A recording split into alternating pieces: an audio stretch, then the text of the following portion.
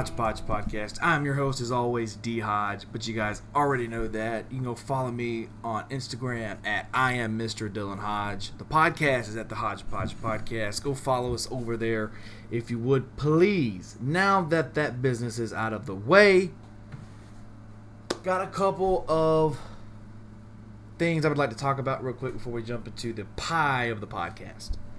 I'm working on something that I don't really know if I'm allowed to say what it is or not. So I'm just going to say that you will be able to see that over on all of my social medias and stuff like that. It's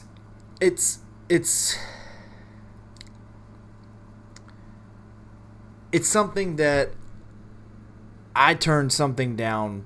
Well, let me put it this way. I will explain more once it comes out, yada, yada, yada. But I had to say no on something for this thing that I'm doing because I didn't feel comfortable doing it. But I don't think it's any kind of surprise. I just don't want to say what it is just in case I'm not have to go through and edit and take all of this out. So that I think we're doing that this week. Maybe it's all. Maybe the time you're hearing this, maybe it's already out. If none of this gets anything like this ever gets canceled, then you will know if it's never repeated on the show.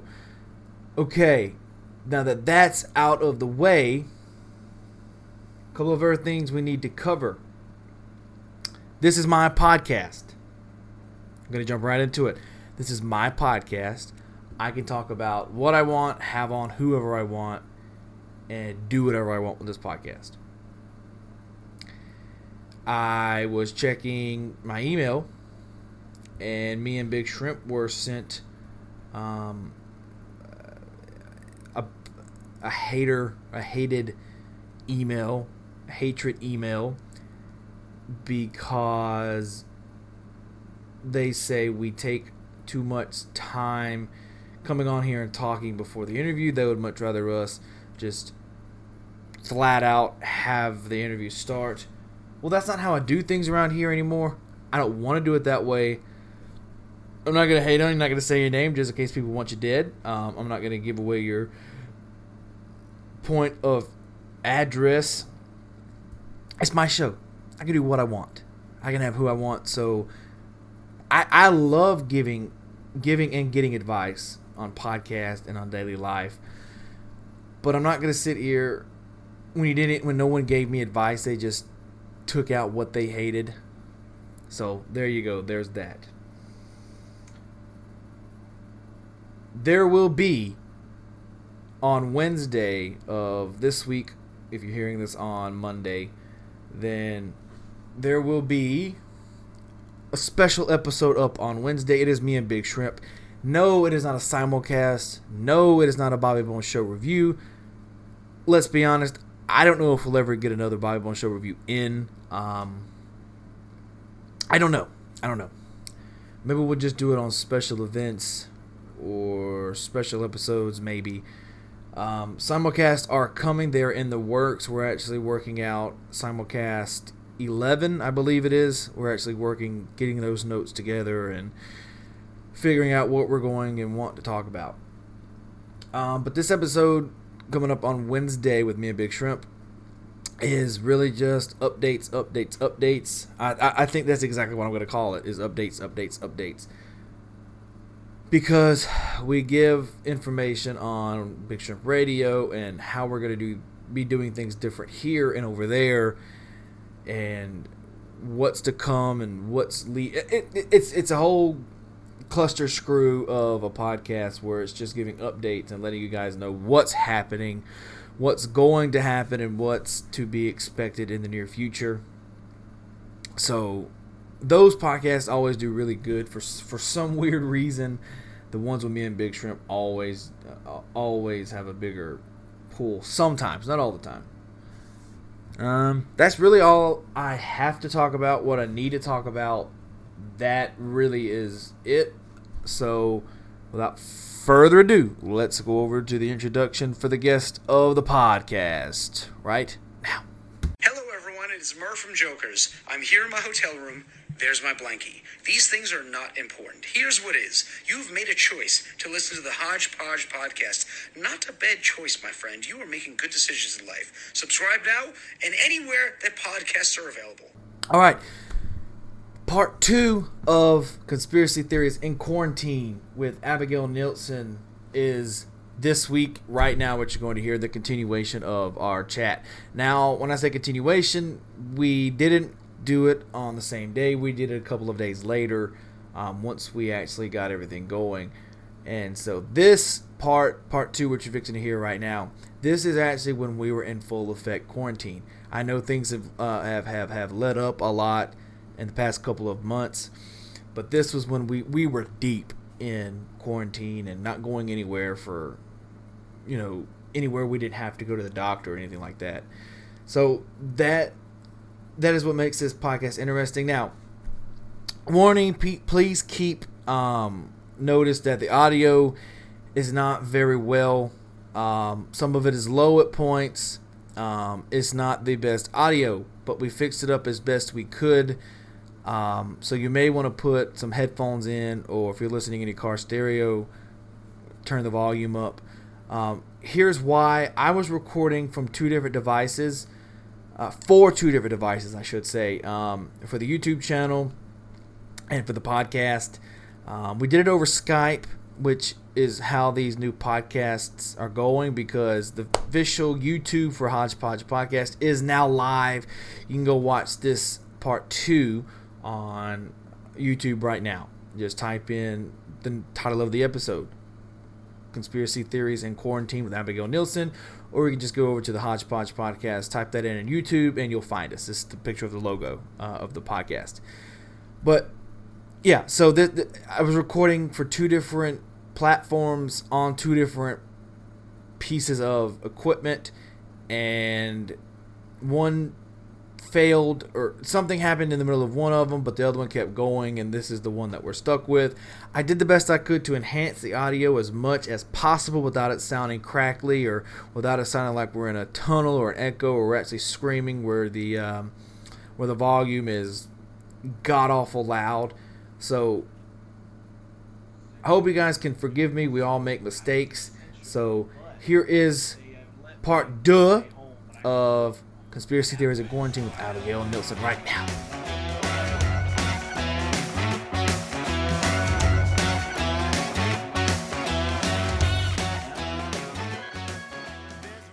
like another thing to do. Like it's more time taken up with my like I don't know what to do today. I've just been so bored lately. Like, I haven't even been able to do it. Like, just sitting at home. I even drug myself to Walmart to get a puzzle. You know how bored I have to be to get a puzzle? And they were all sold out. I know everything is just like gone right now. I was contemplating getting a puzzle, and then I thought realistically, okay, am I getting this just so I can be like, yeah, I got a puzzle quarantine, or am I gonna get this and actually complete it? And then I was thinking, if I do get a puzzle, then it's like, once it's complete. Yeah, according to whatever Dr. Fauci says, that it's going to be a constant, it's going to be a downfall, and then it's going to go right back up. So I'm thinking we should stay in quarantine at least until that drop happens, and then still stay within that week or 2 of quarantine, because if not, you're just going to go right back to where we were. Yeah, I've been hearing that there's going to be a second wave of stuff, and it feels like right now, that stuff is really like calmed down, and it feels like it feels like people are really listening now, but that's just kind of like from my point of view, I suppose, since I have been home for like 32 days and have been, on self-quarantine and making sure I'm following all the, but I do still see, so many people just not listening, and I'm like, okay, I get like things are calming down and it doesn't seem as scary, and maybe like the statistics are still going down and stuff, but in order for it to, be done completely, is if everyone just stays home. Like, not like washing your hands and hang out with face masks, but keep 100%. yourself, everyone else safe. Yeah, but I'm not worried about me getting something. I'm worried, what if I've already been diagnosed with it, and I don't know about it, and then I give it to somebody else? That's the Yeah, big deal about it. that's what people are not understanding, and it's what's been making me just like, oh my gosh, like, it's, for me, I think that if you are saying, I don't care if I get sick, I'll be fine, I'm young, great immune system, whatever, but you're still going out and stuff, and you don't care for yourself, I just feel like that's so selfish. Like, you could be fine, for sure, and you might not care, but the older people at the grocery store who are, getting their essential groceries here, and so, I don't know. There's so many, like, younger people especially, but also, like, to the same amount of adults who are going out and go to the grocery store and tell me, like, I'm just here because there's nothing else to do and I needed an excuse to leave the house. Like, watch Netflix. Do a puzzle. Paint. Netflix, what have you watched on there? Have you watched the Tiger King dilemma that I was talking about? I yesterday I was thinking, I'm just gonna put it on, and I was just curious to see what it was about, and I had my parents watched it, and I had a few friends who watched it, and they were all like, "You have to see it. It's so weird, but it's like it draws you in and all this stuff." And I watched like the first 3 episodes, and I just did not get into it. I kept like zoning out, and I wasn't doing anything else. Like, I wasn't on my phone, I wasn't writing, I wasn't doing any like other side thing while watching it, and it was just so boring. And like that compared to like Don't F with Cats, that documentary was just so amazing to me, and the Tiger King stuff. See, I'm scared of cats, so I wouldn't really watch the Don't F with Cats thing. That documentary, it's honestly not really about cats. It's about this like murderer guy. And it was like, Okay. it was so interesting seeing, because it's kind of about, I won't give you any spoilers, but it's kind of about this person who is like putting up videos online of them like killing and torturing them, and this group of people online are like, we need to find this guy and get him in jail or whatever. And the lengths that they go through to like find this person is just so like interesting and intriguing, and it was such a like well drawn out documentary that like I had to finish it all in one day, and from the beginning to the end it all just felt like it was one of those documentaries where at the end you feel just like, and it had such a great resolution, and you're like, okay, that was just nice to watch, like from beginning to end, and it all just like felt good all together, even though it's a horrible topic. But the way that they threw it out and really captured everything that went on was so well done. So to see the Tiger King stuff, I mean, it's probably just me, I just could not get into it. Just wasn't something that interested me, I guess.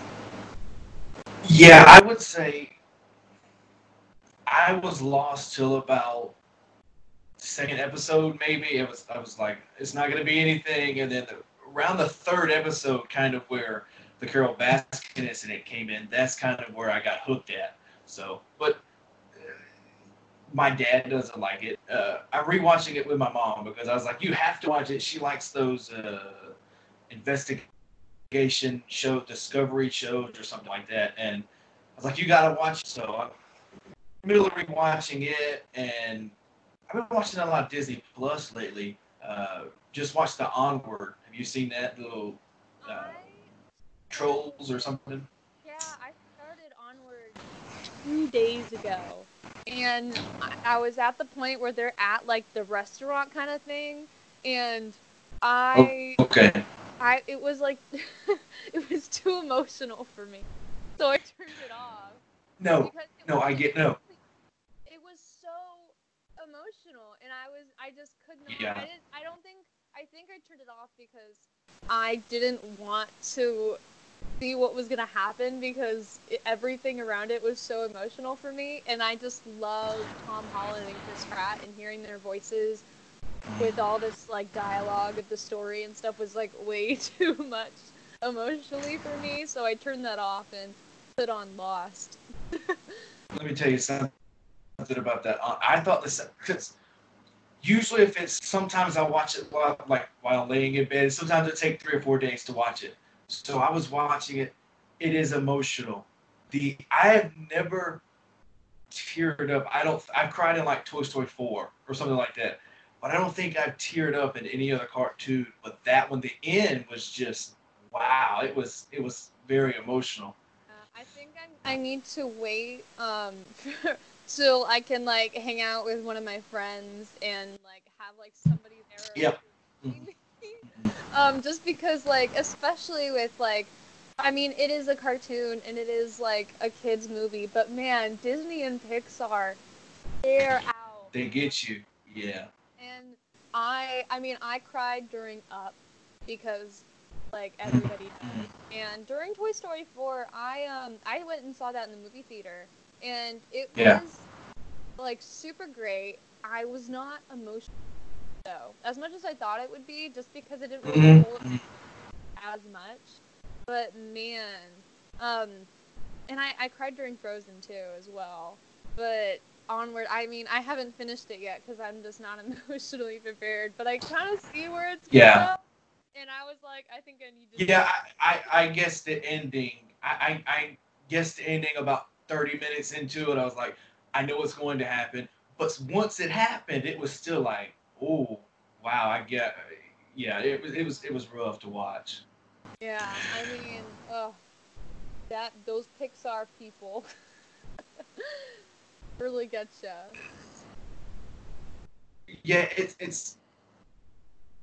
interesting because those animated movies take like 6 years to make. So like, there's no telling how young or how old the people were when they were making it, and then 6 years later it comes out. It's one of those things that mind blowing to me about just technology, how long it takes, even though how far we've come in it. Yeah, I mean, imagine like 10 years ago what it must have been like. I mean, I have no idea what goes in um, to making even just like a live action movie, but the Mm-hmm. thought of it, just to me, I mean, thinking about like directing it and like putting all the scenes together and having this like storyboard of is so stressful to me. But I did see the I can't remember what but it was a documentary about like Disney starting and Pixar and The um, Pixar story. yeah, some one of those documentaries, and it was really interesting seeing like how they were planning ahead and how they really decided how they were gonna release stuff. Super interesting. Yeah, absolutely. Well, something happened to my laptop, but I got it back. So yeah, we got you on to talk about more conspiracies and throw in a little music in there. So I guess we'll go ahead and kick off with the conspiracies, and then we'll get into the music a little later. Uh, so tell me, what do you know more about, the Elvis conspiracy or the Paul McCartney? Because we both know we know a lot about aliens. So Yeah. Let's start with the Paul one because right before okay. here, I watched a video on like the Paul is dead theory, and I just, Mm. I just thought it was so funny. Like, because I read that like people think that he had, I wrote down notes on because I wanted to be prepared for this. That he Okay. died on November 9th, 1966, in like a car crash, and that they replaced him with an imposter named Billy Shears. And throughout all of this, the real Paul McCartney thought it was just hilarious, and they went on in the video saying like if you go through like the Sgt. Pepper's album or the White Album, and on the record in between songs, if you play it backwards, they say specific things like Paul is dead, miss him, or like I buried Paul, and stuff like that was super interesting. And they went on to the like Abbey Road cover photo and saying like, this is why they're dressed this way, this is why he's barefoot in it, and the something about a license plate in the background of it was something like that. And I just think like comparing like the Beatles to I like to, not musically, not talent wise, just like the thing of like a boy band, I like to think of like the Beatles and say like if it was One Direction and if they were like Harry Styles is dead and they replaced him with a different British boy, and like kind of like that, and looking at it like in that sense. And I just find it so like bizarre and funny. And it's funny that Paul knows all about it too and just still today thinks it's hilarious. I don't necessarily know if I believe it, but it's one of those that's fun to research. Like it's, I don't know what album it is, but there is one where they're looking down at a staircase, and that is supposedly the picture they took looking into Paul McCartney's grave. That's very interesting to me. And then, like you said, the Abbey Road album, uh, when he was barefoot, that's because he was buried, yada yada yada. But truth is, you could write a song, Abigail, or you could take Space, for example. You take that song, play it backward, and it say, I hate my life, and you not necessarily made it for that exact thing to say. You know, it's a big coincidence. Yeah. Yeah, for sure. So, And they said too in the video, that this imposter Arnie would have right. had to write "Hey Jude," and I just like Yeah. it's not. I Not really. don't believe it, but I do think it's really funny. Thinking of it in the sense of, I Yep. mean, when they explained it, they said like someone came up with the Paul is dead theory, and then the tons of fans, who were a lot of girls, were just continued to dive deep into it, and I kept thinking like that was One Direction or Swifties saying that like Taylor Swift is dead or Harry Styles is dead, and continued to go on and find little things. And then I started to think, okay, maybe the Beatles thought it was so funny the extent that they put little things in there to just to keep that kind of that like hype going. And the thought of that alone is just super funny to me too.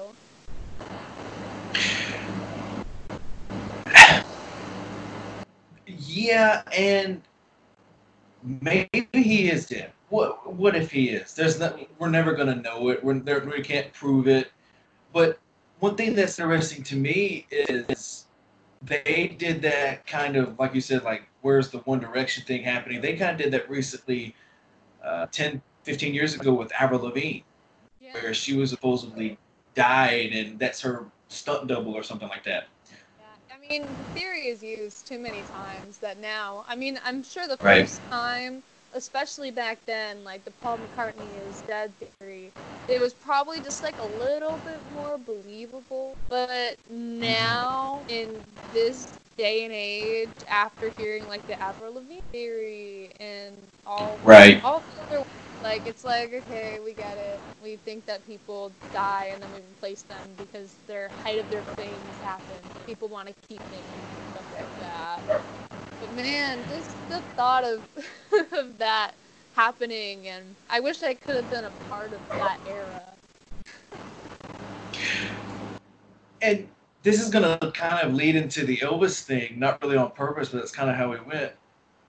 Every time there's a celebrity death, somehow their dead body leaks online. Like it happened to like Chris Farley, Michael Jackson, Prince, all those things happened to. Where is the body of Paul McCartney? You know, the dead. Where is it at? Where's the photo? Right, or not on tour anymore. If you had asked me like 4 months ago, I'd say probably touring somewhere. Right. Yeah. Oh, But, that one. yeah. I agree. It's nuts, but it's very fun to think about in a weird, dark way, I Yeah. guess. Along with like all these other uh theories. I mean, of course, like some of them I'm like, maybe it is true. I don't know. But then a lot Mhm. of them are like, okay, it is fun to think about and just to question the norm. Think like, oh, maybe it could be, because why not? Right. But then again, we're not going to prove any of this. Even if we do, you're going to have no proof. So, leading into the Elvis thing, like I said, the body, this is where it gets me. If he died, then he died. But he was like, I think they said 270 pounds when he died. But then when you look in the casket, he's like 125. That's the big red flag to me. Like, what are That you is, doing, dude? I never knew that, but that is Yeah, weird. Because he'd have to be like my size. So, like, that's what I'm saying. Like, sure, you may have fluid, but do you really have 150 pounds of fluid? how much time passed from the Yeah. Dakota death to the funeral? But I did see that they misspelled his name on, Yeah. and that to me is like, for one, why haven't they fixed it? And I think that just draws kind of into the like, maybe, I mean, I like the thought of, I don't think he's still living, but I don't think he died when they say Yeah. he did. And I mean that thought, I think it's definitely interesting. But the thought of like his name, like somebody so well loved and well known name is spelled Tombstone, and some people I did read that think that is because it would have been taboo to write it correctly because he is. So, I mean, I don't know really what to say about it, but I did look into another thing saying they had like a handwriting, um, like a professional handwriter, like looker person, and they examined like his death certificate signing and other like the letter that he wrote to President Nixon, I believe. And they like compared it and examined it and analyzed it and did all their professional comparison stuff. And they were like, the same person who wrote this letter signed his death certificate, and so they think that he also signed his own death certificate, which is kind of weird. But I mean, if this person who examined papers is like, yeah, it's the same handwriting based on like the angle that they held the pen and how they did the letters like this or whatever, I think that's really interesting. And it got me thinking, what if Elvis kind of like backtracking had planned to fake his death and had somebody do all of his handwriting, and so that people kind of would think that he was still alive after, or maybe just so he could get away with writing other documents or something. And so maybe he had like planned previously to fake his death, and so he had somebody always down for him. I mean, that would have been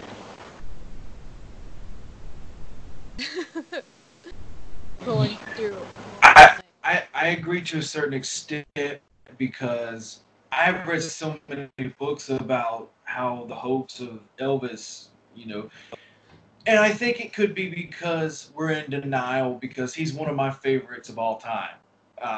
And could we be in denial that he's dead? Sure, but what would it hurt me because I have this music to relive anyways. yeah, But I do think if it's possible, he didn't die in August of '77 because he had this. He was a big numbers guy, and he was this.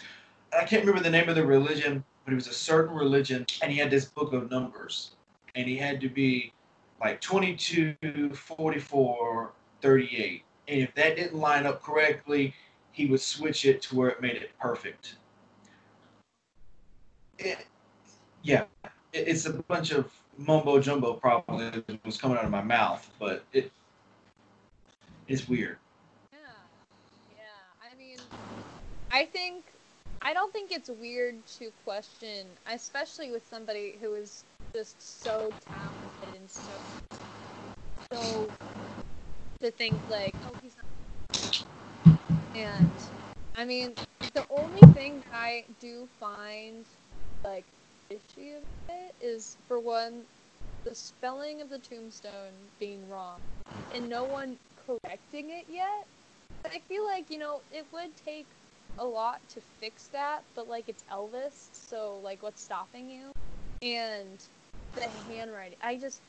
There's something about like a professional person being like, yeah, this handwriting is the same person for sure in their professional opinion. And it just being like, okay, so he wrote this letter and signed his death certificate, but he would have had to sign his death certificate after he died, so like how does that work? And so those are the two things that, just from what I know, that I'm like, that is quite fishy. So he could still be fine right now, for all I know. He could be like in a pina colada on an island somewhere, having a blast, and hopefully that would just, I mean, that sounds like fun. Yeah, and one more thing on this Elvis thing that really gets me is in Graceland, which is Elvis's home. You're not allowed to go upstairs, and they don't give you an explanation. They say you can't go upstairs. I've come to the assumption that what if Elvis is still living upstairs in his room? Quite possible.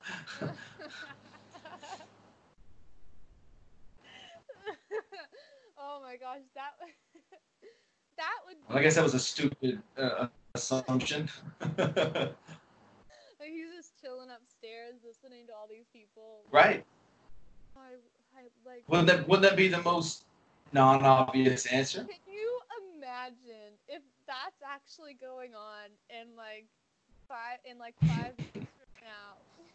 He's like, "Hey guys, I'm still alive," and Netflix does a documentary In my on room. it, or like Netflix has been in on it since the for years and years, and they've been recording like all this stuff. That would be, oh man. I mean, I guess And I would be right, and I would be declaring my championship. I that would just be like such a fulfilling like ending to such a funny theory, like just like that cat documentary I was talking about. It'd just be like a nice resolution that we could be like, okay, so this was how it was and this is how it is now, and wow, that exceeded my expectations. Now, going to what we know a lot about, which is the aliens conspiracy, whatever you want to call it. I was rewatching Scary Movie 3. I don't know if you've seen it, but they depict aliens as these blue guys. I've seen the first one. Okay. I don't remember a lot of it. I remember it being like it's supposed to be like really bad, like making fun You of. mean dirty? Yeah. Yeah, it's a parody. It's Yeah, it's a oh parody. yeah, like that, yeah. Yeah. That's But no, but anyways, it's a stupid parody comedy movie, and they portrayed aliens as these blue guys. But I was looking at something today and said, and I'm just going off what I read. I don't know if I understand it, but apparently they can't be any color except for white if they are color, because something with the gases and the stuff coming off the planets if they're coming from space. It may have been a bunch of hogwash, but that's just what I read this morning. interesting. Yeah, I mean, I have never really thought about. I mean, because I'm such a big Marvel fan, and seeing how they've portrayed um, other forms of life in the universe, I'm just like on board with that. But I've never thought about like, because I mean, it probably would turn any person like a different color, I mean, you could. I mean, I feel like the first one would be blue because it's oxygen, and usually when humans don't have any air, they're like Right. or whatever. But I mean, I like the idea that aliens kind of like resemble human beings, but have like the different qualities, like how the Marvel Studios portrays them. I think I just love Marvel so much that I'm just like, okay, show me whatever alien form you want, and I'm on board with that. So that's interesting that people are going through the lengths of what it would be to like be on a different planet and the surroundings of all of that kind of stuff. I don't know the right words for it, but I think you know what I'm talking about. Like you, I have a love for Marvel and superheroes in general, and they do portray aliens in a weird, a very interesting way, especially with the Captain Marvel. Uh, I don't know what they were called, but the way they portray it as they take human-like forms, that's kind of how I picture what an alien would be like. Yeah, I mean, I can't believe I'm stumbling upon the name of those aliens, but the green Well, guy. I'll look it up real quick while we talk. Yeah, yeah. And ever since I saw that movie, I have been so just like intrigued by the thought of like after seeing that and Men in Black, I'm very intrigued by the thought of like an alien can like look at somebody and take their form and just Right. like that, or like how they portrayed it in Men in Black, where they like have this whole kind of government situation with their like Earth citizenship, and they're like creating different humans for them to live as, and it's not really any sort of like war kind of thing going on. It's just like we just want to be a human, I guess. Kind of weird. And the answer you're looking for is scroll. Yes. Scroll, yeah. What's your favorite Marvel movie, Marvel character, etc.? Um. I don't think we talked about this last time. We went through my favorite Marvel characters on the first Okay. where I responded with each character. But my favorite Marvel movie, probably Captain America: Civil War, or that Endgame, or Spider-Man: Far From Home. And I, gosh, those ones, I think I for sure love all of them because that's just who I am.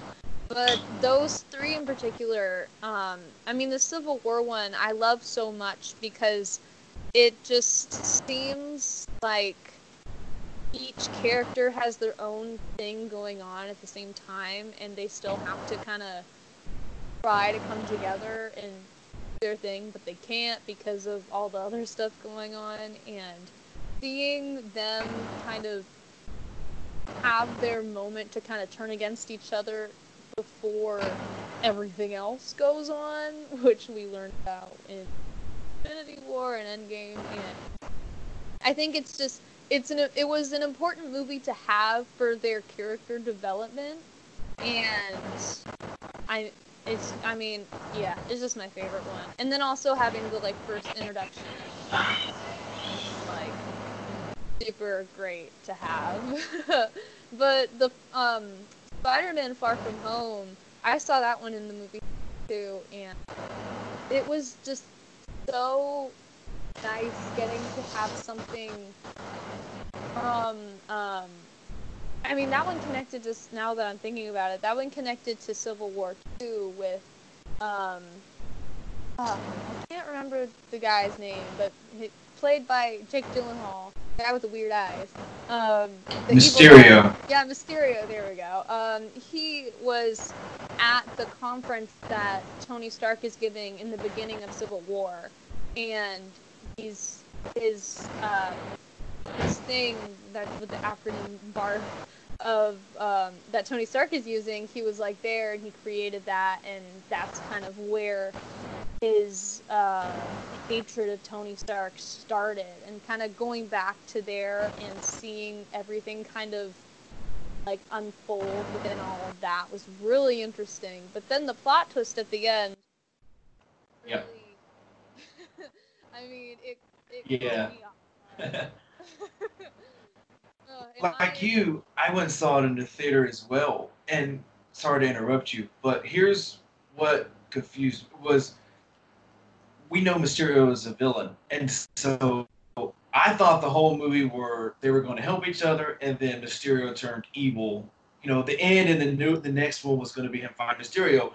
They threw us for a loop with that, with Mysterio turning in the middle, and you're just like, okay. And then that plot twist, which I don't want to reveal, spoiler alert on it, but I was like, oh my god, in the theater. I was blown away. I was like, what are we doing?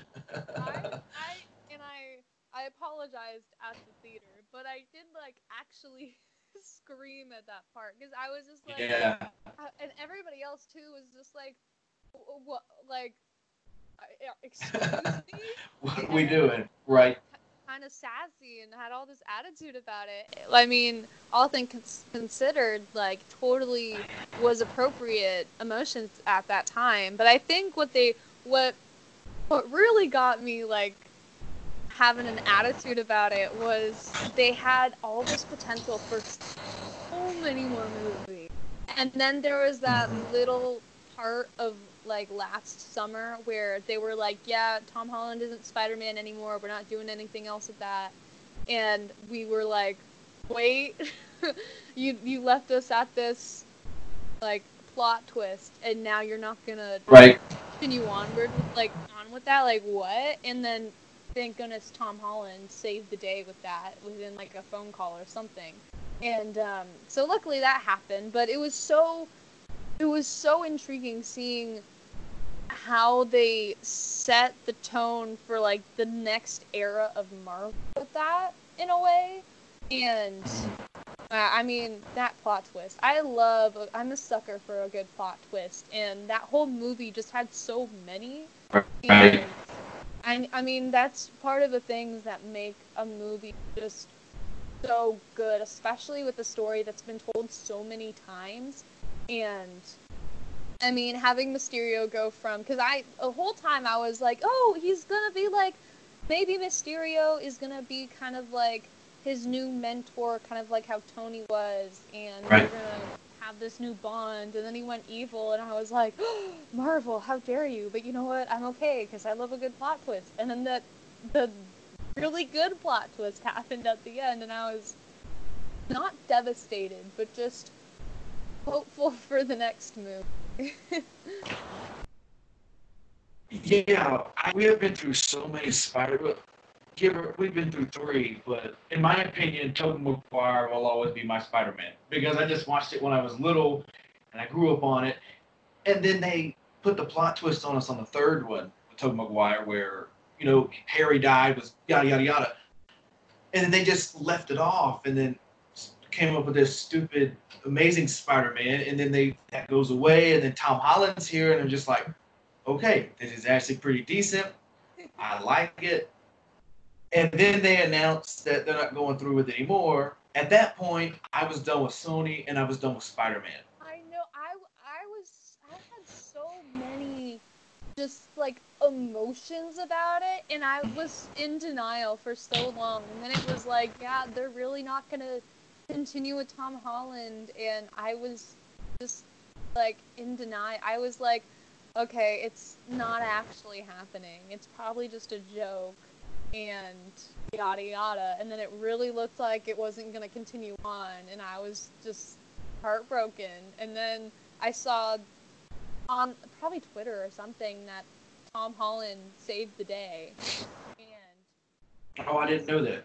yeah, I believe it's fine now. If not, that's me just still being in denial about it. But No. It is fine now, but I didn't know Tom Holland had anything to do with saving it. On one of the like late night talk shows. I don't watch any of them live, Okay. but I watch YouTube of them. and he was telling somebody, maybe it was Jimmy Fallon, maybe it was James, guys, and he was like, um, there was something happened, and he got really emotional about it, and he was like crying to one of the people who were like in charge of it, and just saying like this Spider-Man means so much to him and so many people, and it's just gonna be devastating to so many people involved. And I think the conflict of it was like Sony and Disney were like butting heads, and they had to break apart, which means that I think either Sony wouldn't be able to have something to do with Spider-Man or Disney wouldn't, and so Tom Holland Spider-Man just couldn't be anymore if Sony and Disney couldn't come to it, which they couldn't until Tom Holland had like done his phone call to the head person and saved the day. And so, I mean, what a real life Spider-Man, just being that hero and finding the people in charge that he is important. Sony owns Spider-Man, Fantastic Four, and a couple of others. So, and that is since Marvel wouldn't be able to use Spider-Man anymore. Which I think Marvel and the MCU, Marvel Cinematic Universe, and putting him with the Avengers is the best thing for Spider-Man that he's done. I agree. So with if that was to go away, I was hearing that they were going to go with their own project and just scrap what all Marvel did and just go with a third movie based off of something totally different when they left us with a cliffhanger in the second one. So, I was gonna protest. I was like, in my head, I was like in denial, but I think I told one of my friends, I was like, if this is like actually gonna go, I will make a sign and go go in front of whatever building I need to and protest it, because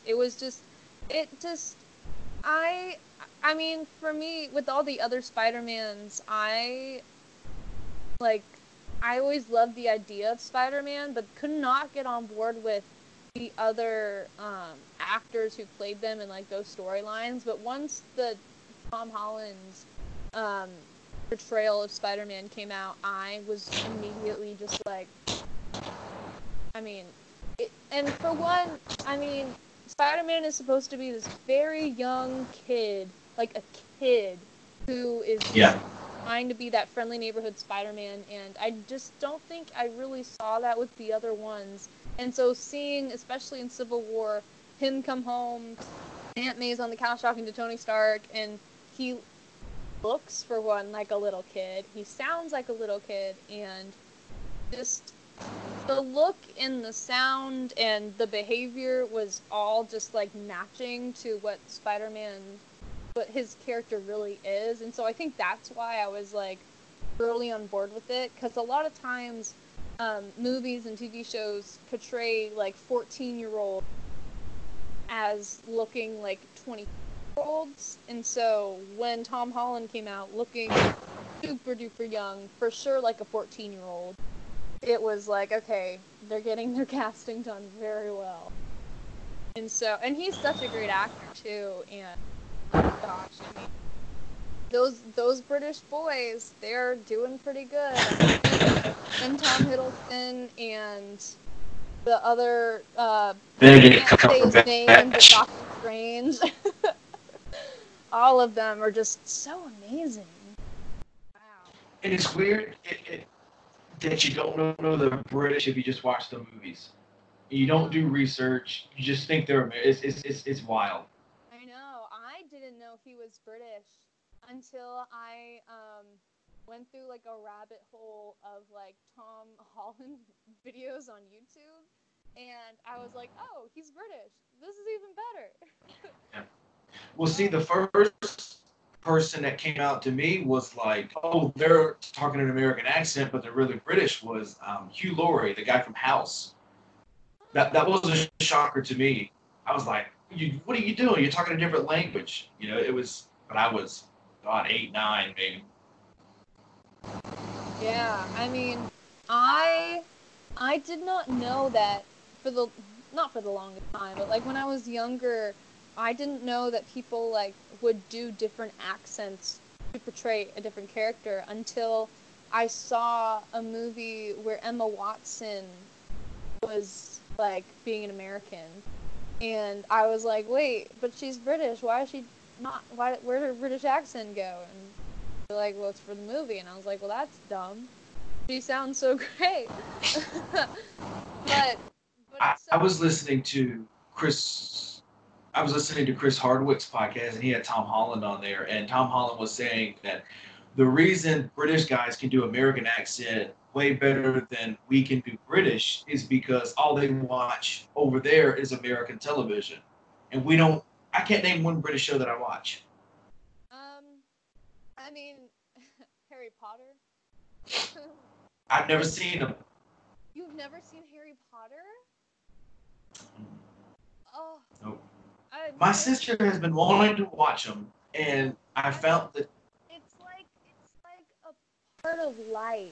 Like you have to go through that, and I get like why a lot of people, and I don't know your reason for watching it, but I know a lot of people don't watch it because they're like, oh, I don't like wizard stuff or stuff like that. But it's not about like wizarding stuff. It's like so much more than that. It's such.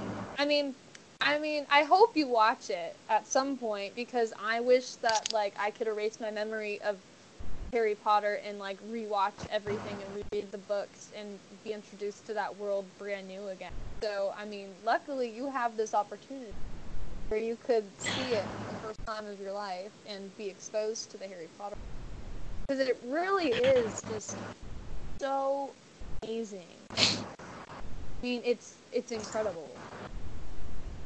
well, to answer the reason why I haven't watched them was when I was growing up, I was told that it was witchcraft and I wasn't allowed to watch it because I grew up in a Christian household, and that's one reason. Like when I was listening to music, I couldn't listen for some reason only country and gospel because the rest was air quote devil music. And my sister has been wanting to watch the Harry Potter movies because someone's been telling her that they're great, and I was like, well, I need some new movies to review on the podcast. I was like, well, maybe I'll watch them with you. And I haven't had a chance to, but I think I'm going to watch them here in watch the first one at least in the next couple of days. But there's like 15 of them, isn't there? No, there's only 8. And the thing about it, and I totally only. I know that's so funny saying, but I totally relate with you on that because when I was growing up, I wasn't allowed to watch like Wizards of Waverly Place on Disney Channel. Me either. Me either. And then my mom read the Harry Potter books, and she completely like changed her mind about it because it is so much more than witchcraft and wizardry and all this stuff. And when you watch the first Harry Potter movie, don't be like deceived because the first like 2 of them are really more kind of like kids movies, but then as the start of the 3rd movie is like you feel this tone change, and then as you go on it gets more into like, okay, it's like PG-13 now and everything's a lot darker and the story is really unfolding, and the first 2 they're kind of really introducing the characters and they're 11 and 12 and just kind of starting out, and they're awkward and they're like still figuring out how to be friends, and Harry is like doesn't know much about the wizarding world or anything, and they're just kind of going through life in school. But then there's this new turn at the 3rd one, and then it gets darker and darker as you go in the story. I mean, going through the first time for you, it'll be so cool to see what you think about it, because the story gets so much darker and so intertwined, and I mean, I think you will really like it.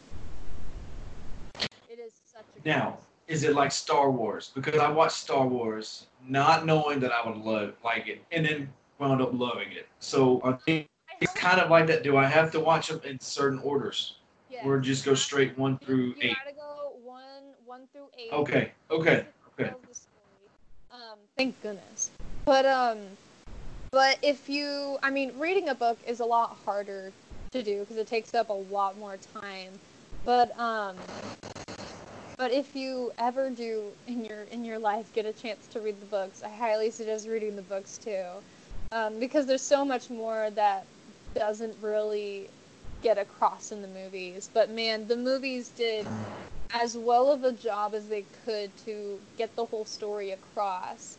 And there was this one idea that I tell my mom. I come up with like spin-off versions of TV shows, of movies or different TV shows all the time, and I tell my mom, and she's like, tell Twitter and tweet them, and I'm like, but I had an idea for That like, doesn't work.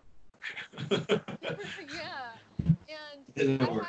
I had this like very cool idea where in the like Harry Potter story, there's this group called the Marauders, and it's like Harry Potter's dad and his friends when they were going to Hogwarts school and they were kids. And I was like, Hulu or Netflix or somebody should make a story of like Harry Potter's dad and his friends going through Hogwarts and make that a TV series. That would be so cool to watch. But you for sure have got to see all of the movies. You can't just like watch the Sorcerer's Stone and be like, no, this isn't really for me. You have to see the whole thing and then decide if you're a super fan of it. I will watch it. I will watch the first one in the next couple of days, and I will let you know what I think. Oh, please do. Oh, such a good movie. I have them right here. Only because I will only watch it because I watched Star Wars going into it. I was going to hate it and wound up loving it. So that's the only reason why I would. And they just seem boring to me. I mean, I know how the last one ends because I have a cousin that is a fan of it and told me, which I didn't really care. But I know how the last one is. Doesn't the main guy die or something like that? Harry? Or am I wrong? Yeah, right?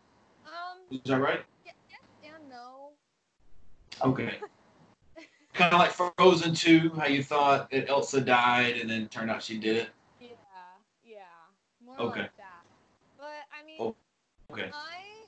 it's funny with me, I tried to get into Star Wars, and I just wasn't really, I wasn't really as interested in it as Harry Potter, because I like things that I'm like, in the back of my mind, I'm like, this could potentially be real, and Star Wars to me just was not one of those things, compared to Harry Potter, where it's like a completely secret, like, part of the world, and no one knows about it, but like, your best friend could be a wizard and you don't know, and that's where they're going off to their weird boarding school in Scotland. It could be real, but we don't really know, and I like that kind of thing. But I feel like you really would like the Harry Potter storyline if you give it a chance and watch for sure more than just the first two. Because, I mean, one of my favorite characters isn't even introduced until the third movie. So, you gotta... You're asking me to dedicate a lot of time. I can probably read the books quicker than 3.5 hours. in 2 days. All movies? That's back to back. Yeah. To go through all 8 of them, it takes like 2 days in between, like, getting a good 8 hours of sleep a night, and like for sure snack breaks and like discussion breaks on what just happened in the movie, which I always like to leave time for myself personally, because I talk a lot always through movies, and so I always have to pause it with the person I'm watching with and discuss it with them. Me too.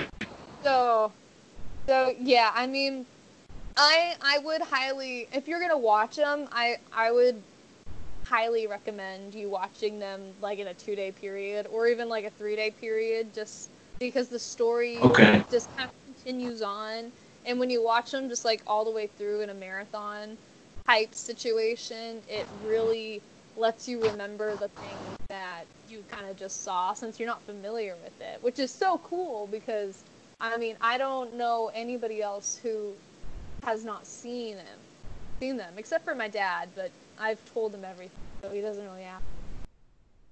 Didn't really care. Yeah. I will dedicate 76 hours That's to long. I'll give 3.5 days to watch all 8 films. I guess. I think that's what I'm going to do. yeah. You got. I mean, But I gotta pay for them, don't I? Don't I gotta pay like $5 a piece? Because I don't think they're on any kind of streaming service. I don't. I don't know if they're on any streaming service. I mean, I have like the DVD collection literally like right here, uh, on my desk, um, because I watch them so often. But I would not be surprised if like ABC is doing like a movie marathon because whenever anything Okay. happens, they're like for Christmas time, it's like there's a Harry Potter marathon going on for Easter, Harry Potter marathon Okay. going on 4th of July, Harry Potter like literally any event. Like they could be like, oh, like quarantine, there's a Harry Potter marathon going on. Always a Harry Potter marathon because people just love to watch them all the way through every single day, all day long. I can watch the first two no problem. For some weird reason, I have them on Blu-ray. I don't know why. I don't know who bought them, but these will be the other 6. So I'm gonna get around to watch them. I'm gonna give 3 or 4 days, and I'm gonna watch all 8. Um, I'm gonna do a whole freaking podcast just on talking about Harry Potter with 8 films. Can't Oh, do God. one on like 3 minutes. But you have new music coming out. I believe I saw on your Instagram. Is that right? Yeah. Yeah. Okay. What? Because I didn't realize, as of right now, we're talking, your first episode hasn't come out yet, but as we're talking, but once it goes up, it will be up. I, I didn't realize how good of a jam Space was until I put it in for the podcast. So hopefully you got more like that coming, because I'm usually a ballad, slow person, just Yeah. always have been. So that kind of has like a Hawaiian feel, I guess you could say, kind of like a Yeah. The ukulele. Elvis Hawaiian vibe.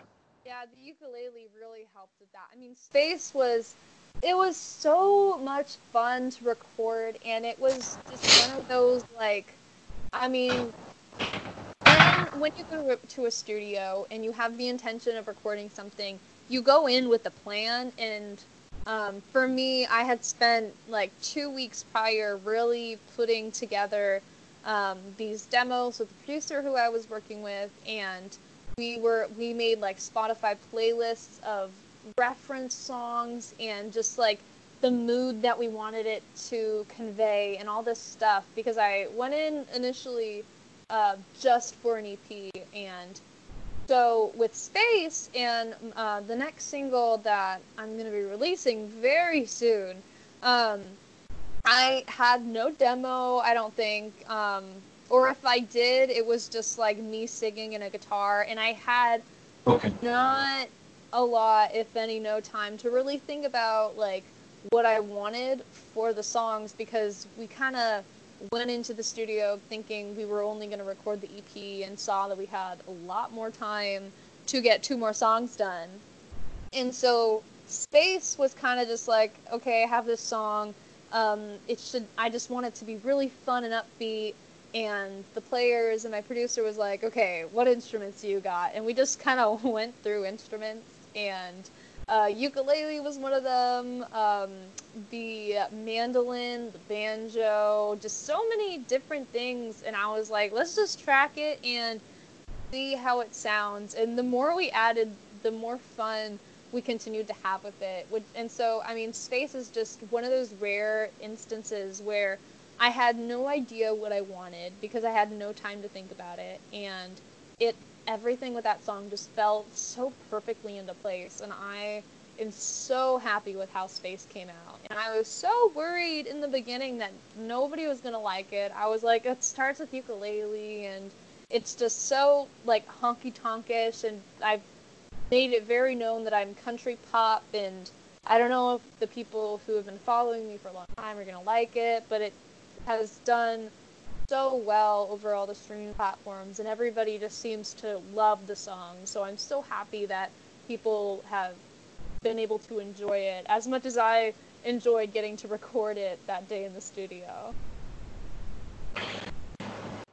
When you write a song, what is going through your mind? Like, are you writing about, okay, I'm kind of aggravated, agitated at the world, so I'm going to write about that? Does it ever reflect your writing on your feel, what you're feeling at that moment? Yeah. Okay. I think that I don't have. I mean, I've written so many songs. I mean, if I showed you my catalog, it's just so many songs. But it's hard for people to really tell what my writing is right now because of the songs that I have out. There's not as many songs released as there are written, and so I think that with this next song that I'm gonna release, and especially with the EP, I think people are gonna really see how I write a lot more, just because there will be more songs out there. But usually when I'm writing a song, there has been either something that has happened to me that I need to get off my chest that I don't want to talk about with anybody else except with my guitars, and I just need to get it out. I want to write about it, and you can really tell by the words that I use. And so a lot of the time when I'm angry, I like to use the metaphor of like fire, and Okay.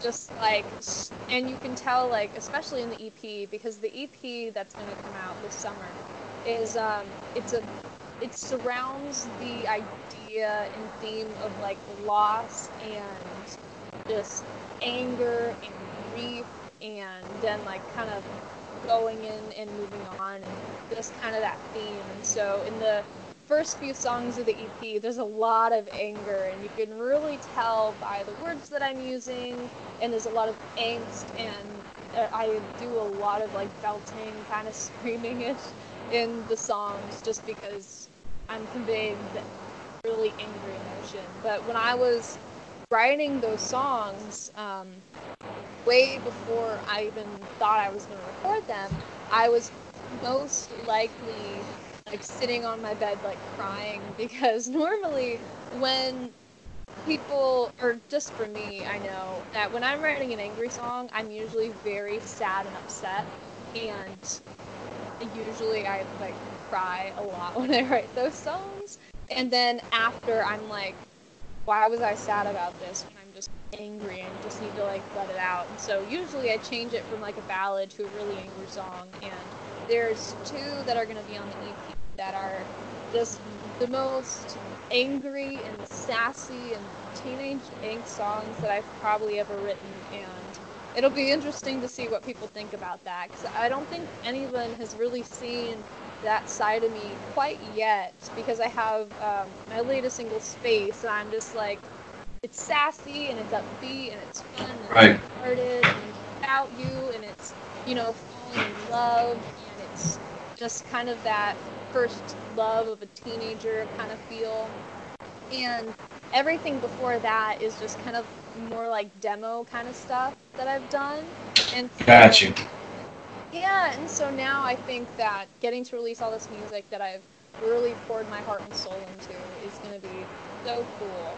But, I mean, like I said, there's a lot of songs that, you know, when I'm writing them, I'm usually feeling just such a heavy emotion, like anger, sadness, and usually I write my best when I'm going through something specifically, which I was in the case of all these singles that I'm releasing in the EP. And whenever I'm not really going through something, usually there's just like an idea or something I saw in a movie, or a feeling that someone was telling about, or maybe a friend was telling me about the relationship, and they said something specific that I thought would be a cool line in a song. So I write a song all about their relationship with their person. And yeah, I mean, with writing songs, anything really goes, but the best songs are written when you're going through the emotions in that specific time. If that makes sense. I agree. No, I know. I agree because I always knew I wanted to do something in the music genre. Didn't know what it was. So I was always a fan of the songwriting process. So from the time I was 8 to probably 20, I was writing these songs and they were terrible. But then I found my niche and I was like, I love stand up comedy. So I was like, I'm a funny guy, so I want to do stand up. So as I'm working on my bits, I'm like, I get inspiration from like Adam Sandler, Bob Saget to get these funny parody songs out there. And I wrote a couple like, and these are gonna be sound funny, but I support it 100%. Like I took Eric Clapton's "Wonderful Tonight" and made "She's a Transgender, All Right," and then I took like Brooks and Dunn's "If You See Her," and I made it "If You See Her," or "If You See Him, Tell Her I'm Gay," or something like just this funny thing that you could probably never say. Yeah. But when I was man 1920, my family just personal things happened, and I was talking to my therapist, and they were talking, and they were like, why don't you just put your feelings out, just how you like listening to music, try to do it. And I was sending it over to some of my artist friends, and it was called Daddy Drank. And I had one friend that was just FaceTiming crying. It was just like, this is one of the best songs I've ever heard in my life. And it's not a, oh, look, I can write this and that. It's just really when you do get in that mindset of, this is what I want to do right now, it can come out and be a great song. Yeah, and one of the things that is so cool. One of the things that, and you said something that reminded me of one of the things that I do in like my songwriting process is I like to um, put my voice memos on, and if I'm going through a situation that I'm like, because sometimes some situations that I've gone through were just like a little bit too heavy for me to really process at the certain moment, and I wouldn't want to write a song about it yet, and so I would put my voice memos on my phone and just kind of talk about what's going on, and just say like, this happened and this happened and this is how I feel about it and this is how I hope I feel about it in a few weeks after I move on from whatever happens, or if I move on from whatever happens. And then once I'm ready to really express myself musically with it, I like to go back and listen to that and listen to the way that my voice was speaking and use certain words I had used when I was talking about whatever had happened, and then I'll take parts of that and I'll put it in a song, or I'll write like a diary entry and take parts of that and put it in a song. But most of the time I usually am just going through something, and I'll just kind of, I like to say like I just vomit out songs sometimes, where I just am writing and writing and I just hear it, Right. and I write it, and then it's done and I'm like, yippee, there's another song. Um, but I mean, for sure you totally, after hearing what you said, best songs are written when you're going through something. Whether it's good or bad, it's just Right. that's when the most real and emotional, just like the best songs, for sure. I'm curious because I was talking to a friend. Never on. It wasn't on the podcast, but I was talking about how I had this outgoing with an artist, and he or she is a kind of a big name artist, and I had this. I was friends from the beginning when they first started, and then fame got to their head, and it was just body car accident kind of.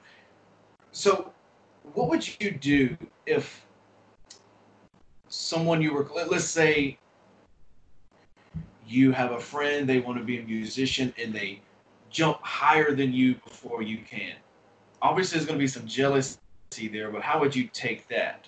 Like, because I want to know, how are you going to take someone getting close to you and just using you as a trampoline or as a stepping stone to jump up? I want to know how you would take that, because that shows how mind strength you are. Yeah, I mean, for me, it's so interesting, and this has always been a quality of mine that I've like secretly admired, I suppose. I don't get jealous, and whether it's like Okay.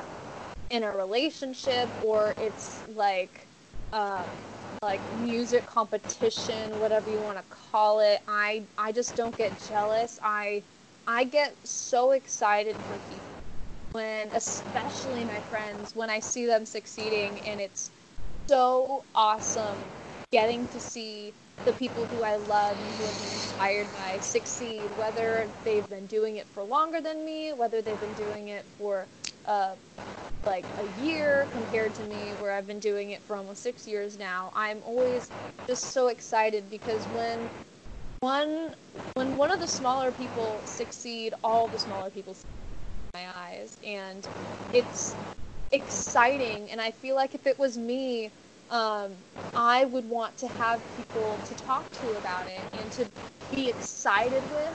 And I know for me, I don't get jealous. I would want to just lift those people up more, because I always try to think, okay, if this was happening to me, what would I want other people's reactions who are close to me to be? And I'd want somebody to be excited with me, like besides my mom.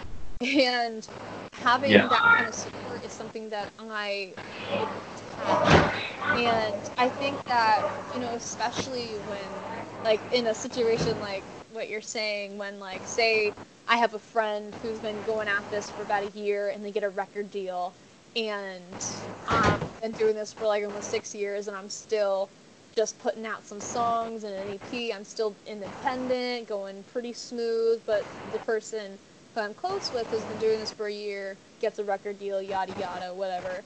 I would be so excited to see where they were going to go.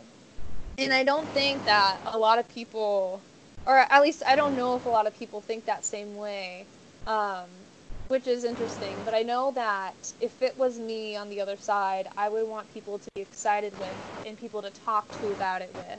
And so I always just try to think, if that was to happen, I want to be there for my friends who I love so dearly. And there's only, I mean, it's so weird in the music industry, because there's people who you work with, and there's people who you're acquaintance with, and people who you've known for years, but if there was an accident, you would never really mention it to them. And so I like to think um, that my true friends are the people who, for one, have never really used me anything, because that has happened a couple of times where people have tried to use me so I would like share something and they could possibly get more like YouTube views or something. And I am like so much more aware of that now, luckily.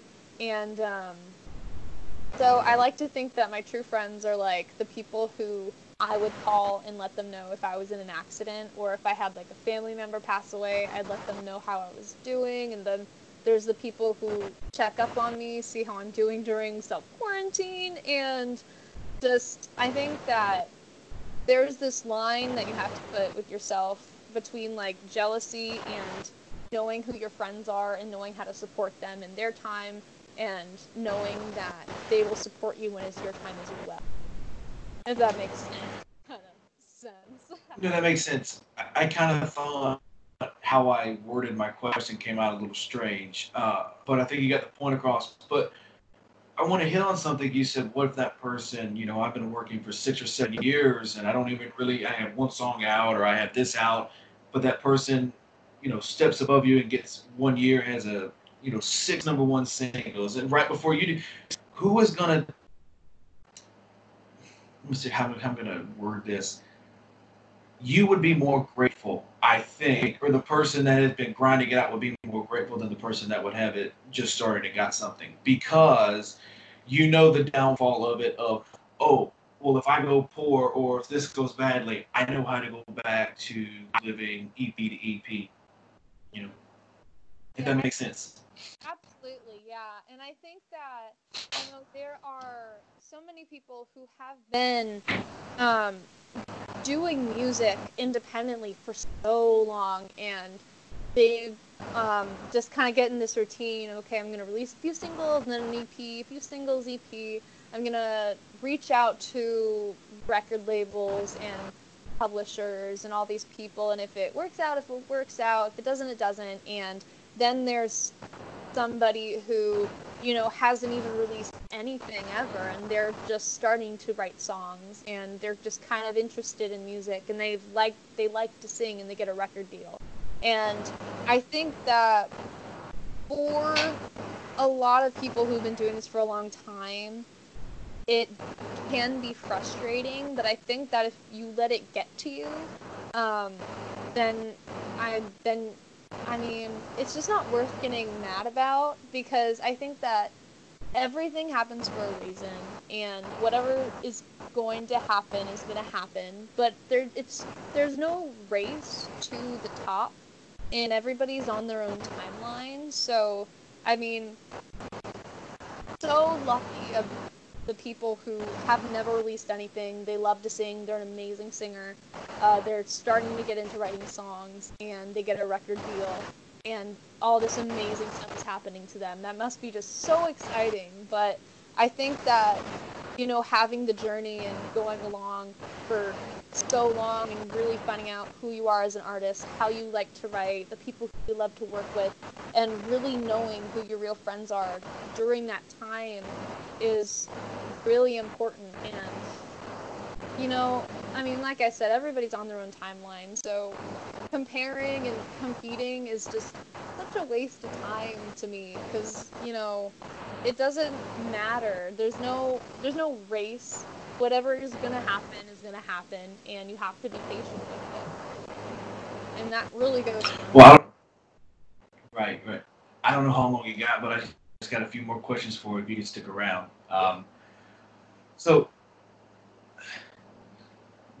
what is your mindset or your image for success? Like, what do you think success is in your mind? If it's money and fame, then that's fine. But I just want to pick your brain. What is success to you?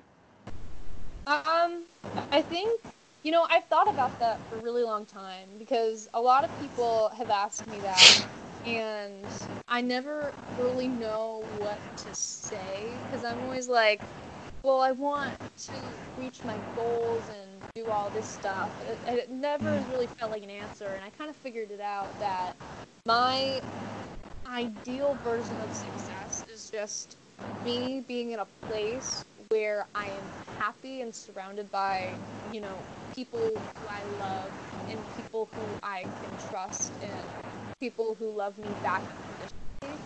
And so I think just my version of success is just happiness, because I could be, at the Taylor Swift level where I live in a mansion and I have and just all the money in the world and yada yada, but like, But do you want to be that famous though? That's too famous. I mean, I don't think there is such I thing. want to be. I want to be regionally known in moderate areas, or moderately known in regional areas. I just want to be known just a little bit. I don't want to be.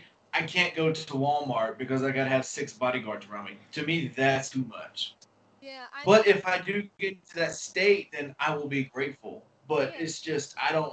I never want to aim for that. Yeah, I mean, I think that, especially with music, I don't think that you can really plan on it. I think that whatever happens is just going to happen, because, especially now, because there's such this mindset of like going viral. And I'm trying to think of an example, like Rebecca Black, she had her It's Okay. Friday, and she probably Right. never thought that was going to blow up as big as it did. And so I think that with music, it's hard to plan on the amount of fame that you want and what you're gonna get.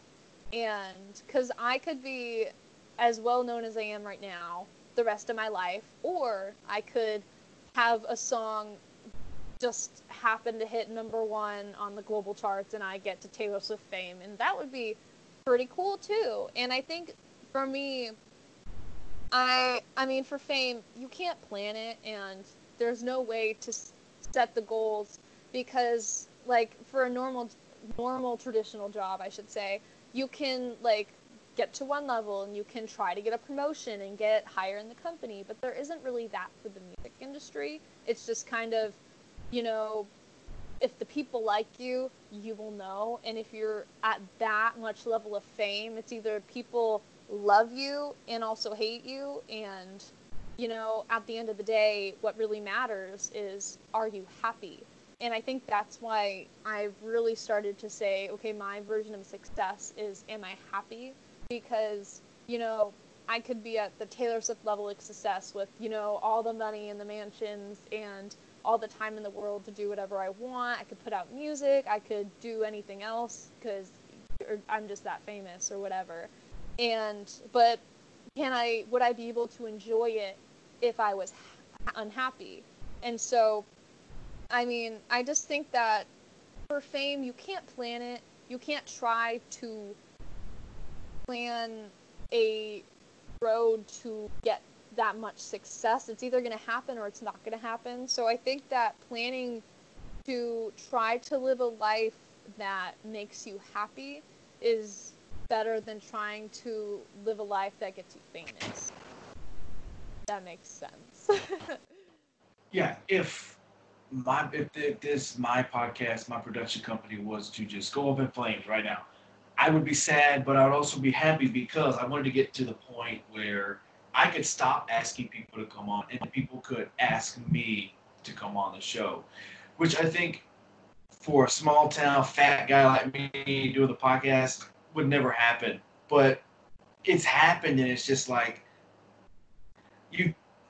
And I say this because I'm still in my hometown where I grew up. And do you ever have the feeling that you can't ever have a bad attitude or a bad mood once you go into town? Because if you run into someone, oh, it's already went to his head. He's too big for his pants. He can't do this or that. I live with that anxiety fear every day.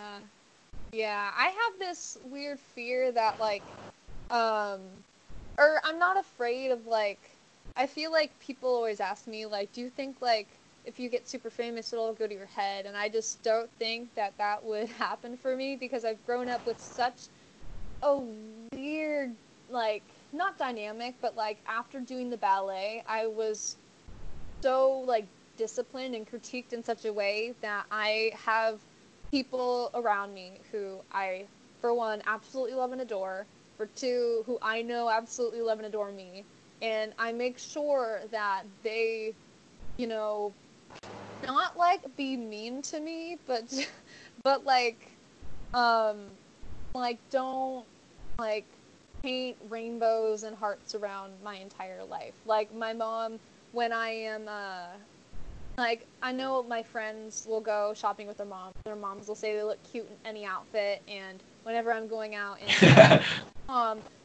only for stage clothes ever, because that's all I buy.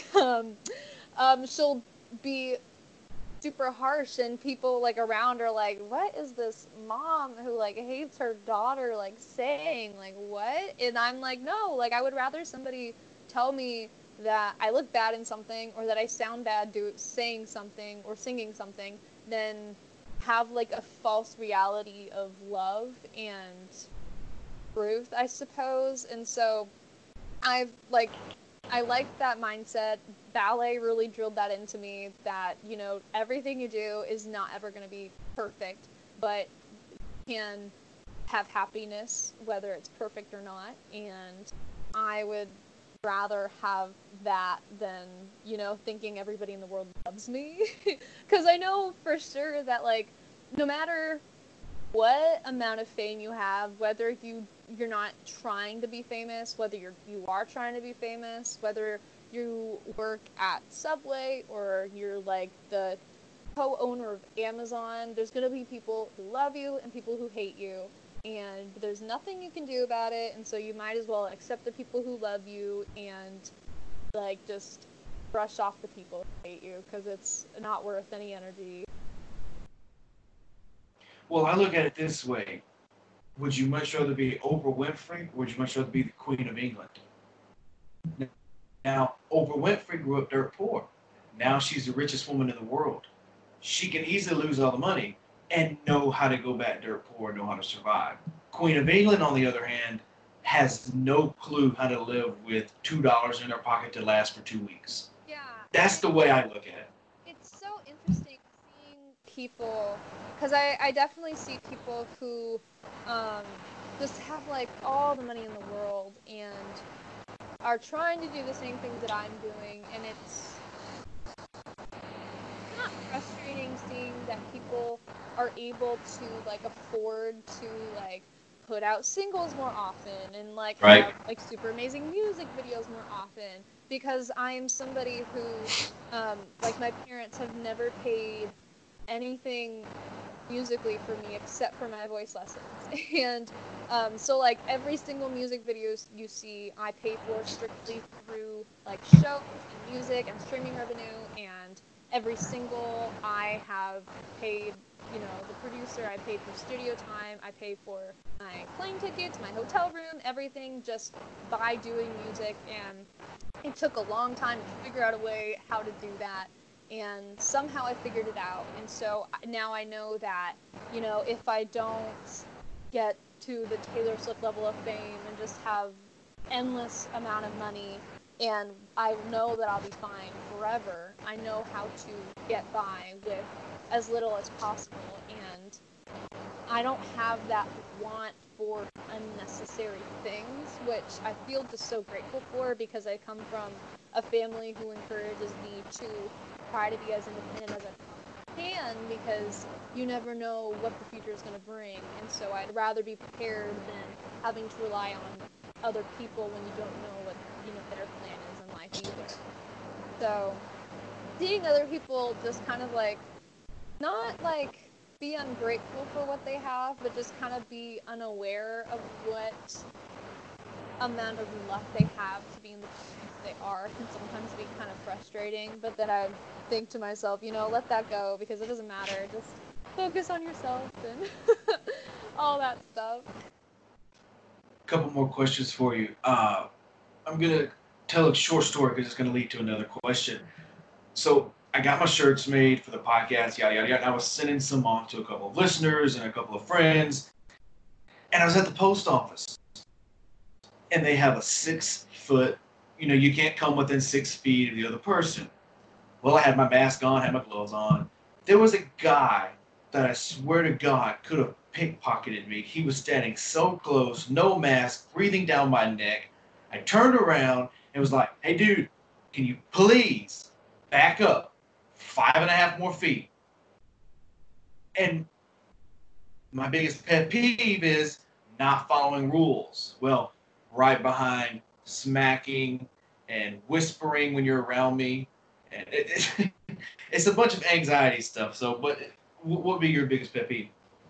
Um, I don't like people who come up to me and touch me without permission. And I got you.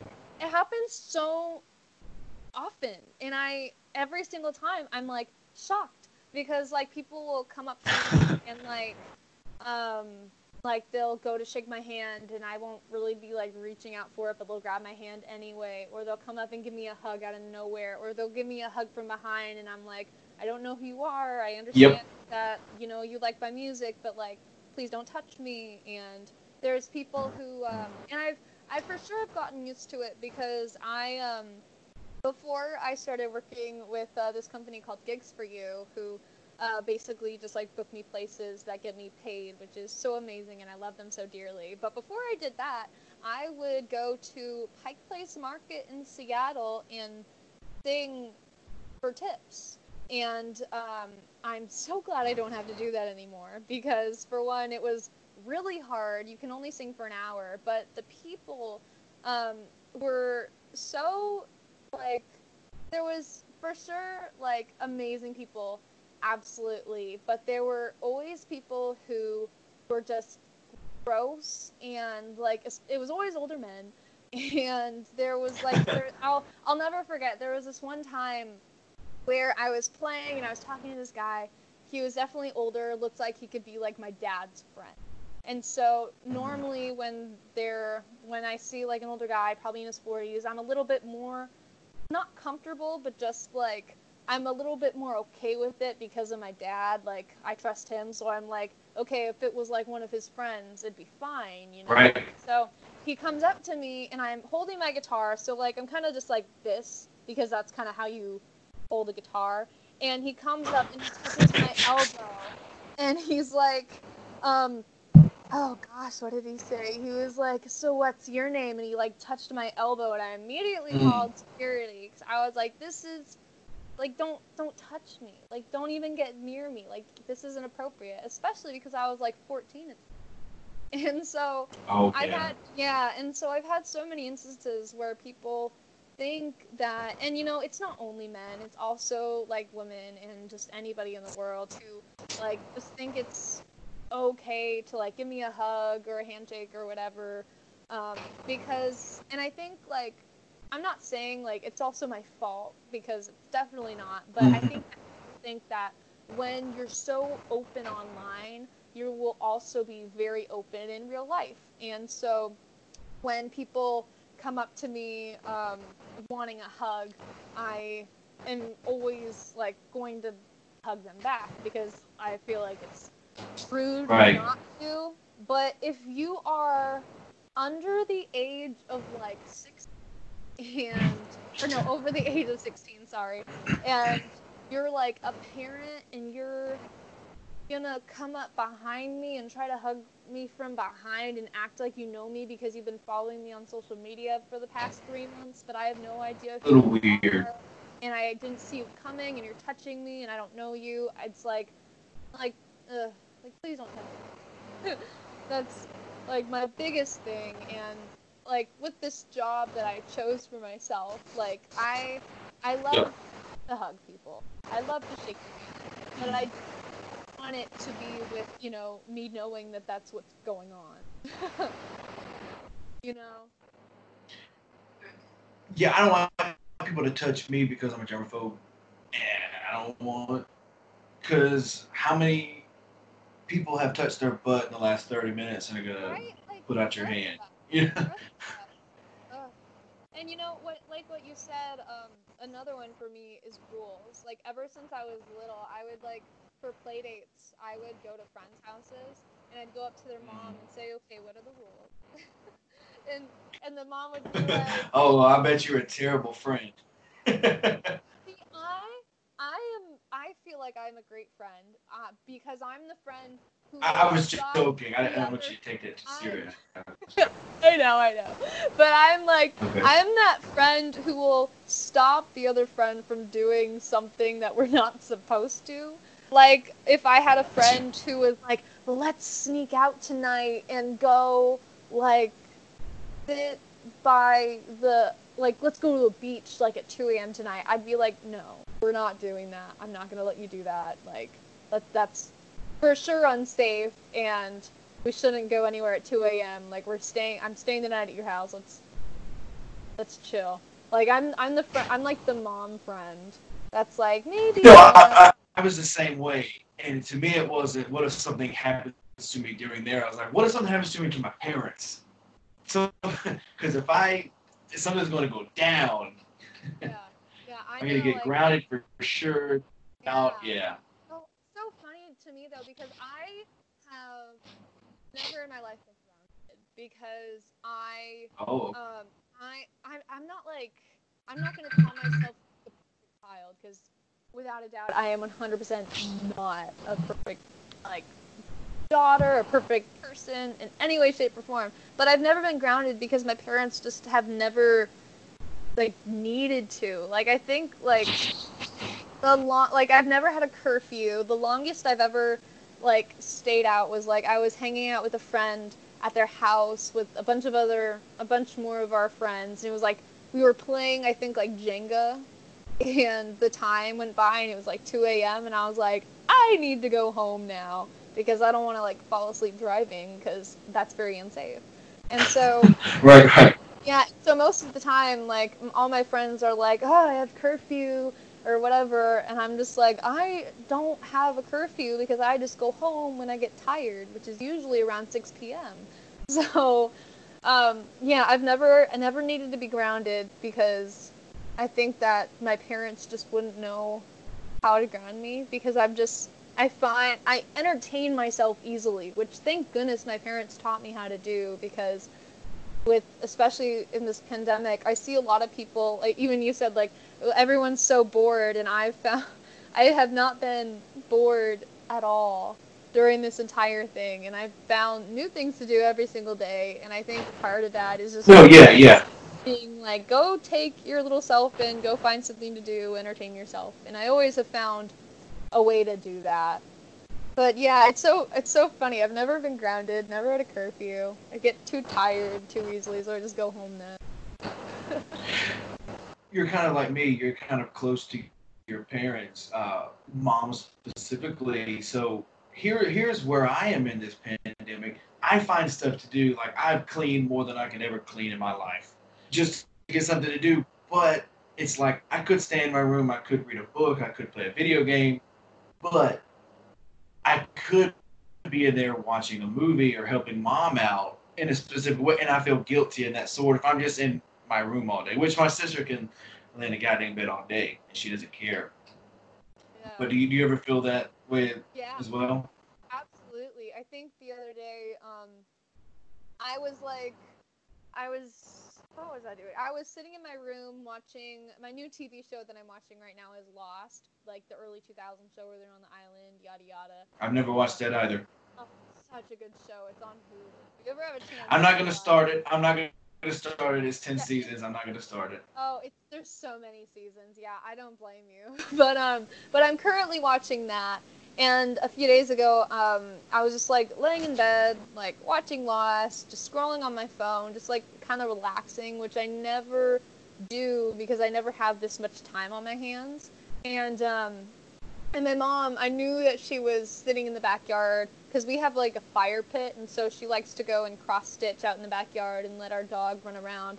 And I thought like I really should go sit with her. Like she's probably just sitting there by herself, like just with Doug. And so I went and I sat with her. And so I definitely feel like, or if I know that like my mom is like making dinner and I'm just like in my room on my phone, I'm like I'm gonna go be on my phone and give her some company because like she like has done so much for me and I love her with my whole heart and our relationship is so different than most like teenage girls and moms relationships because I did online school for all of high school, so we have spent a tremendous more amount of time together than a normal like mom and daughter do.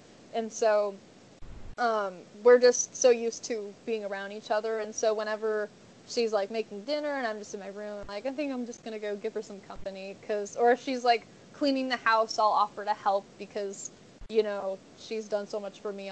The least I can do is take a Clorox wipe and clean off the counter for her.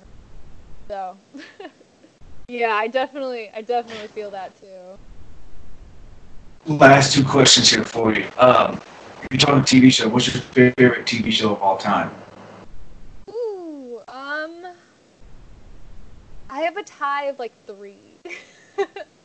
It's like Okay, I think give me all three then. well, I was gonna say one of them being Grey's Anatomy, but I have Hard not pass. I haven't kept up with that because it's been drawn out too long.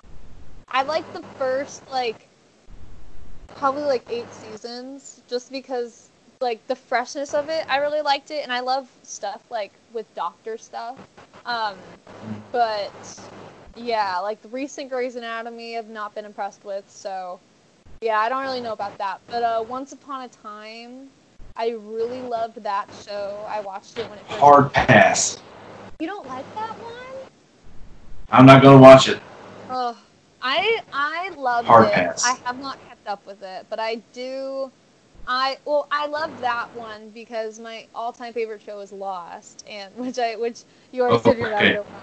But it's No. by Once Upon a Time is by the same people who created Lost, and so when I first started watching it when it first aired, I was like super into it, and it really was. I mean, the acting in Once Upon a Time was super good because to portray a story book character is so hard, especially in like the sense that they were doing it. And so I was just really impressed by it, and I love like Disney and story books stuff, so I really enjoyed that. But those are definitely my 3 favorite TV shows.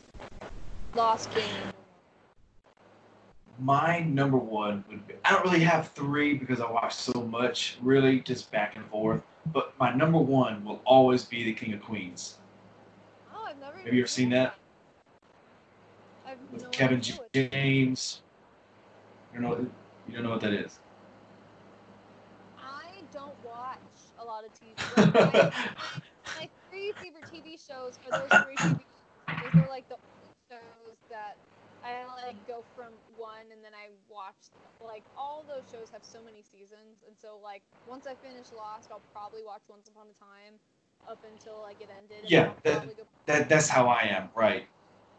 So it's like King of Queens, and then it's The Office, and then Oh it's yeah. like there's a show on the ranch on Netflix called The Ranch.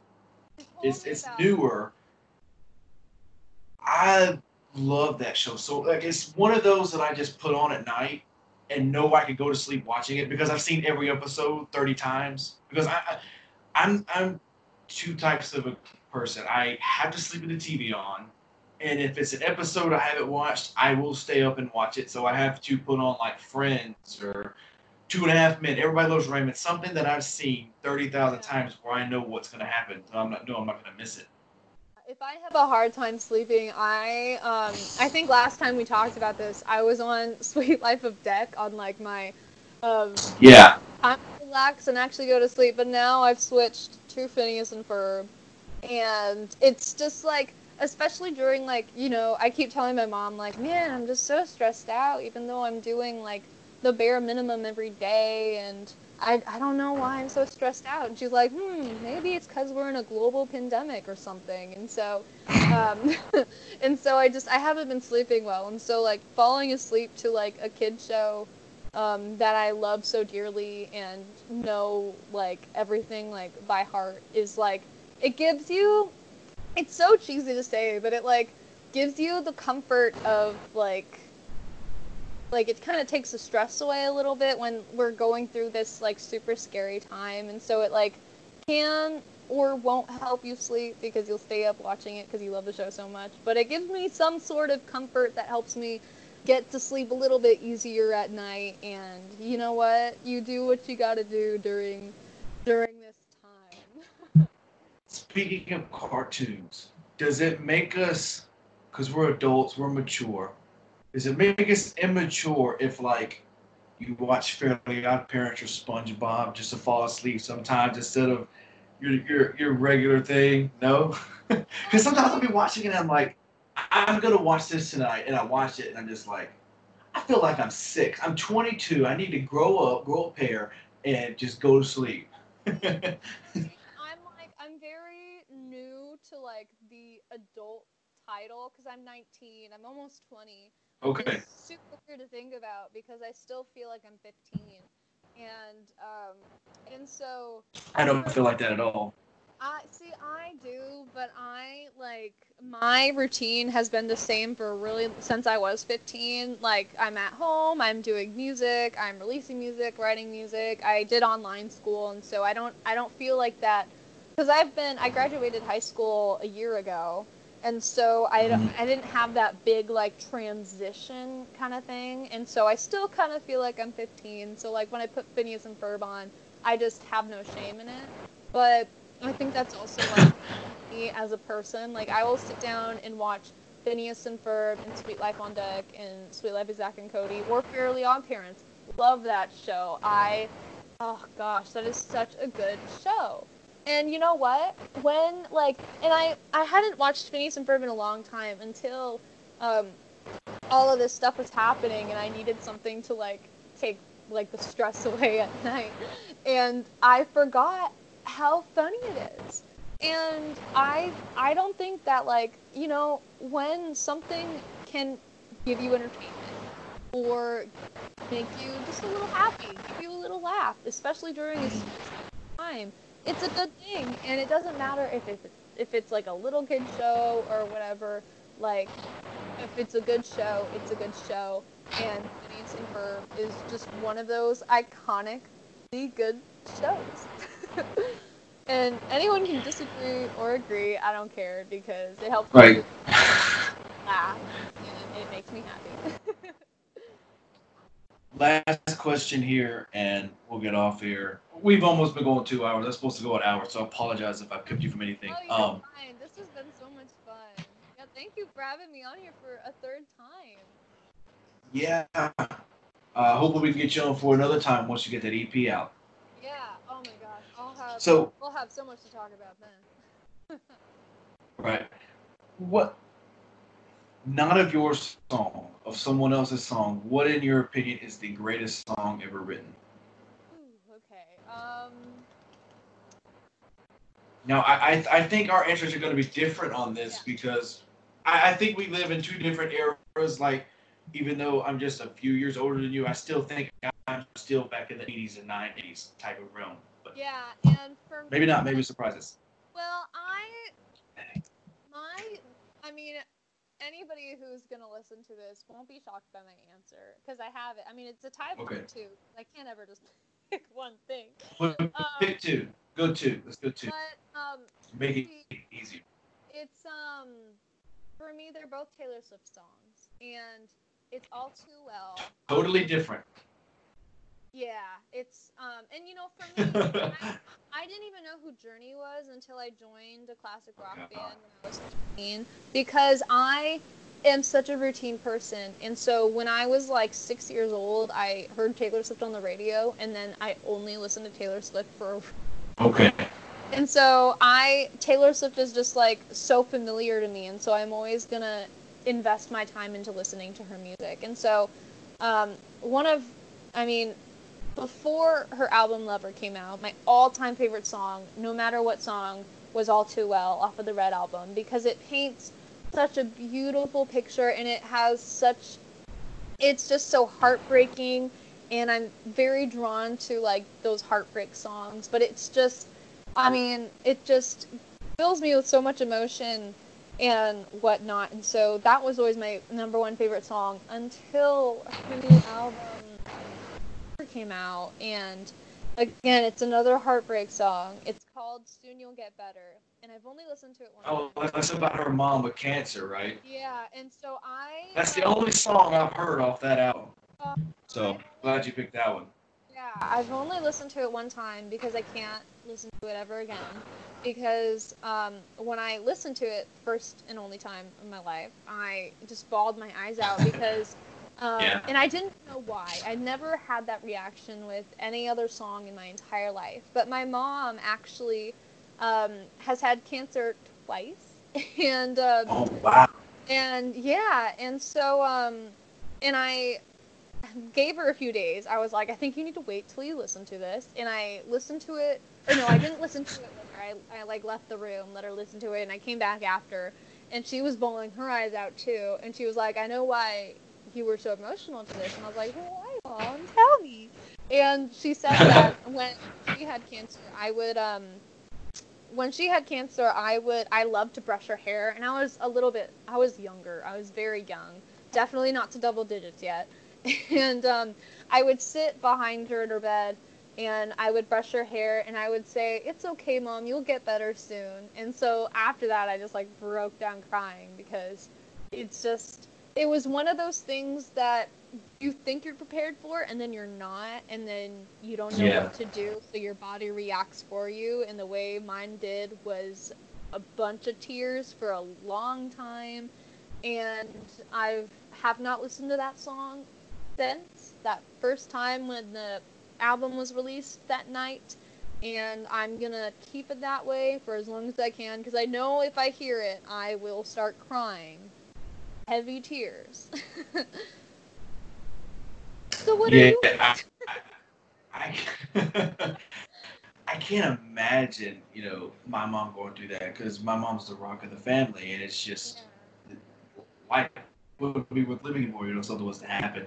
It's one of those days. It's just like, but on a brighter note, my I'm gonna give two as well. Like I said, I'm a big fan of Elvis. He's one of my favorites of all time. For some reason, I tear up every time I hear it, and it's "Can't Help Falling in Love." I don't know what it is. It's just one of those. It's just my favorite all-time Elvis song, and it's just, man, it gets the emotions going. Yeah, I mean, think about if you heard it like for the first time in your life without ever hearing it. Yeah. Just I feel like the simplicity of song can really convey such an amazing emotion, and that can really be effective. And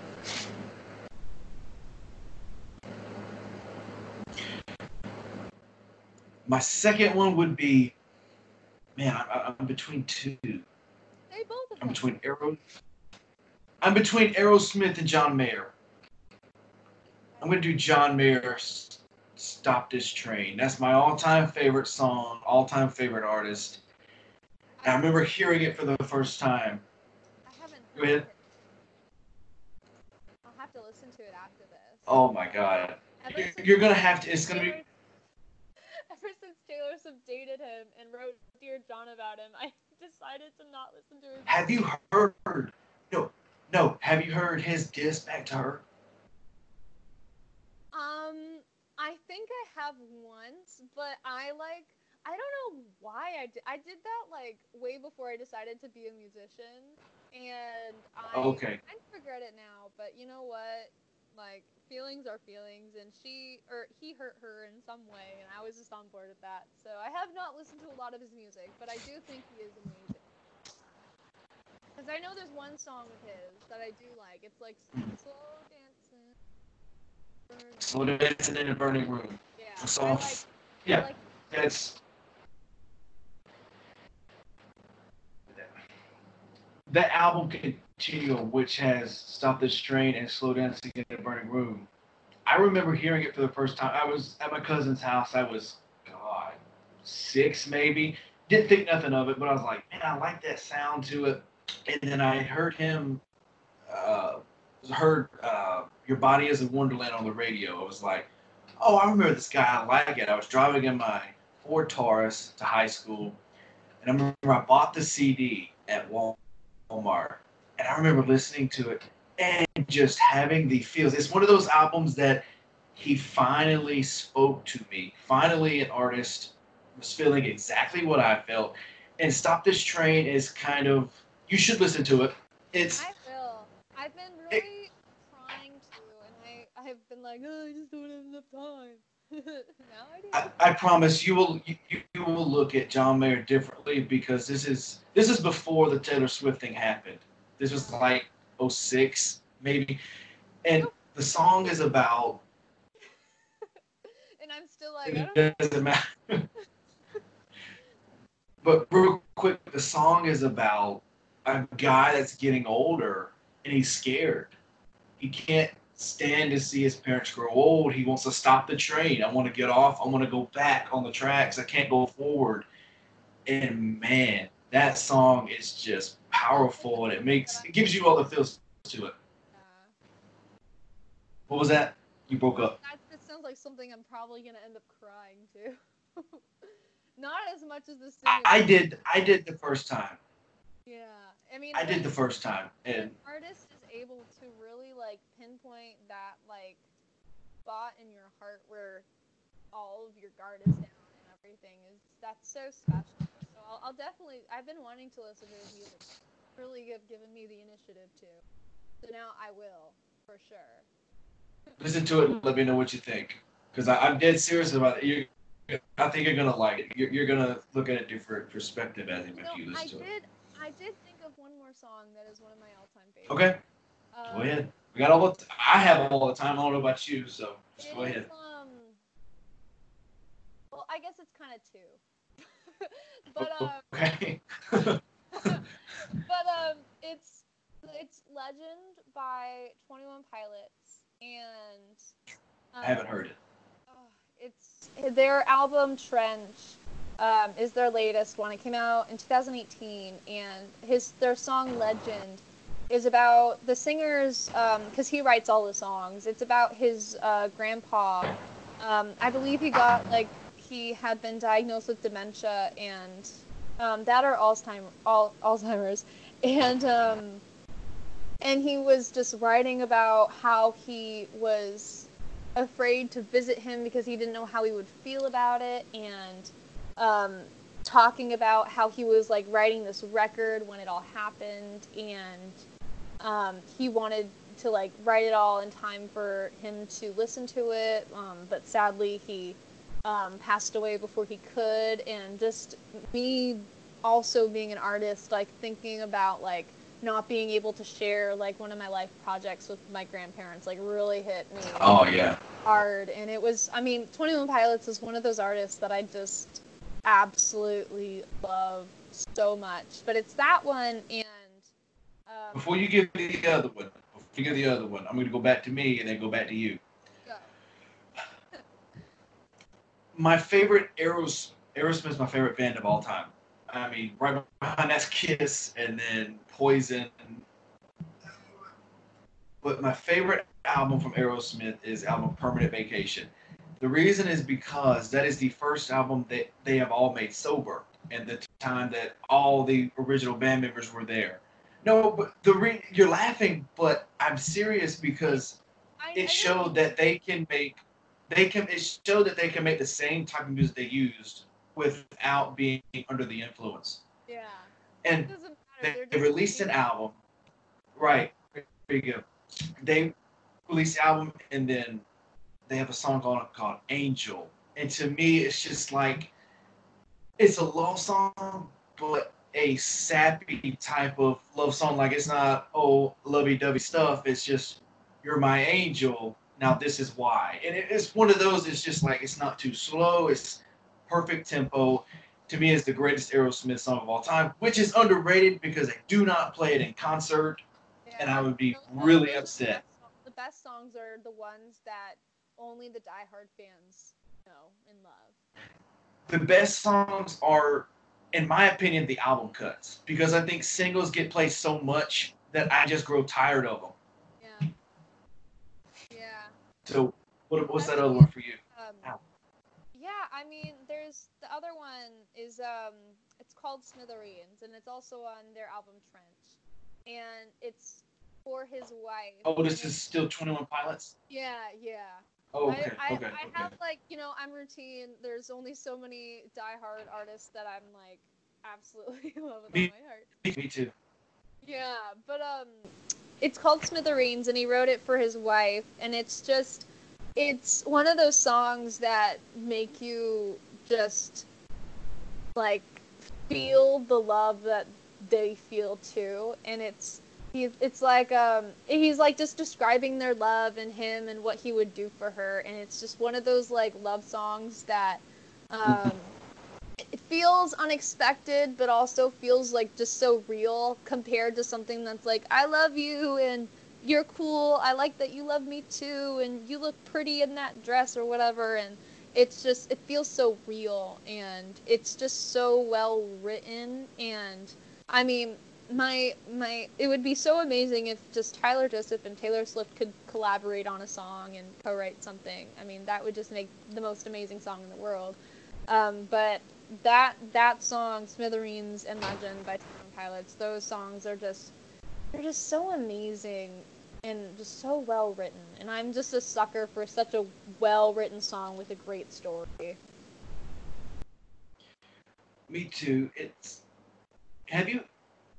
How well are you into country music before I give you? It's like a hit or miss with me. Okay. Are you familiar with Luke Bryan? Yes. Little bit. I'm going to give you another song to listen to. And this, I think it's going to meet your standard, as it's one of those songs that really hits you. And it's called The Car in Front of Me. I can't give anything away. It's mysterious. The car in front of me. What's that about? Me, my mom, and my sister, we were riding in the car not 2 days ago, 3 days ago, and the song came on the radio. I played it came on my playlist, and we were all three crying the time we got to Walmart. It was just like, it's one of those. It was well written. It took you for a loop. You didn't know what was happening. So that's one of those as well. Ow. Oh, yeah, I mean, I'll definitely go listen to that too. Songs that really hit you hard is songs I like to listen to because I want to write songs like that. Absolutely. Well, Abigail, do you have anything else you want to talk about? Throw my way. I mean, I have a new single coming out soon. Should I give out the Okay. date? Yeah, sure. Go I, ahead. I Give the submitted title. it. You haven't given the title or anything. Yeah, So I submitted it today. It's gonna be out on May 8th, and it's called Ruby, okay. and it is about my little sister. I'm writing this down as we talk, so I'm not being rude. Yeah. But yeah, I wrote it about a year ago. I wrote it when I first visited.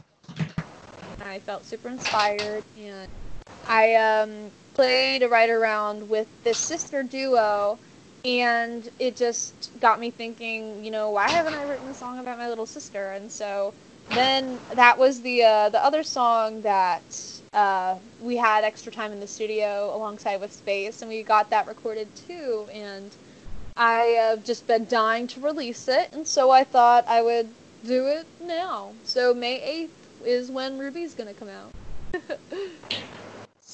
Do me a favor. Send me over before or after it comes out. Doesn't matter. Send me an MP3 clip, and I will insert it in here. Absolutely, yeah. I'll play it for it. Well, Yeah. well, Abigail, we've been going 2 hours, so I don't know what else to talk about. If you bring something else, we can talk all night if you want. But I'm out of ideas. Yeah, It shows how professional I am. I think we might have to come back once I can talk about this EP that's going to come out this summer. Let's I'm do sure, it. I'm Just sure give we me can it. talk a whole lot about that because there's going to be 5 songs on that EP, and it's a whole lot of stuff. We know a lot about music, which is very interesting because it's different eras of music that we like, and I think that's very interesting. We can compare and contrast on that. So yeah, we'll definitely get you back on. Just give me a date when the EP is coming out or when it's projected to come out, and we'll get you on right for or right after.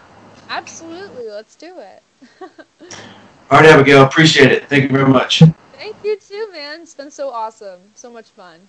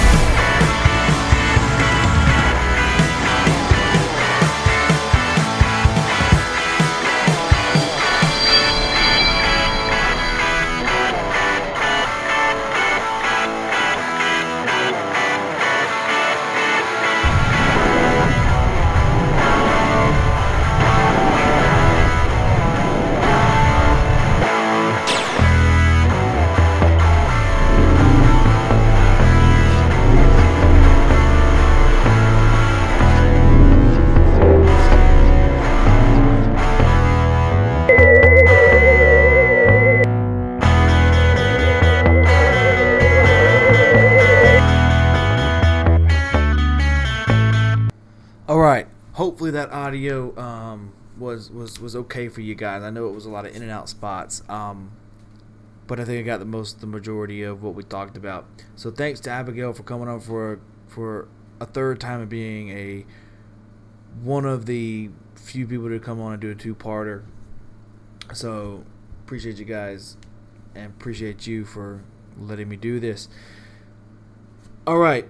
On next week's show, next Monday, you can hear another movie review as always, but you're also going to hear the youngest person to ever appear on the Hodgepodge podcast.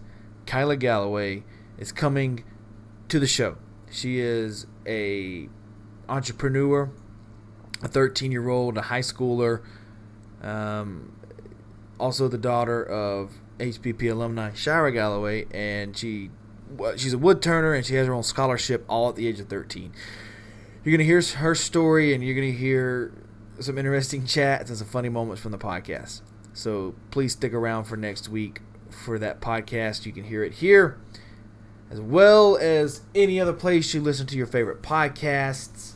So, as always, enjoy and frown less. The first spaceship never made it to the moon, or space, for that matter. So you're going to fail. Remember that. You're going to fail.